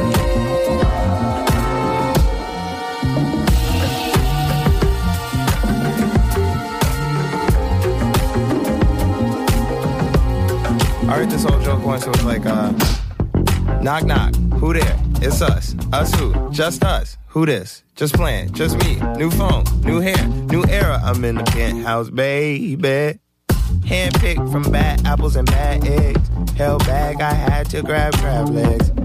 And then there were only but a few conversations held with patience, with a party, with a view, with a dress, with a song, what a beautiful time. My folks downstairs still waiting in line. They never been in these rooms, never stayed with these folks. Never laughed at the news, never hated these jokes. So as I fly in my suit, in a group, undercover, forcing a new smile, he tells me another, he said, what happened to the boy that climbed up the trunk? Then he pushed me off the top and said, jump, nigga, jump! Ooh, don't bring me down. I need a room up in the clouds. I wanna get there, babe. I wanna elevate. Ooh, my favorite mix. A little ignorance and bliss. In the penthouse, babe. Go to the penthouse. Go to the penthouse floor. Let's go, let's go. Yeah. Go to the penthouse floor. Let's go. Let's ride the elevator. It's what we've been waiting for. We'll tear down the penthouse doors. Those penthouse doors. We'll tear down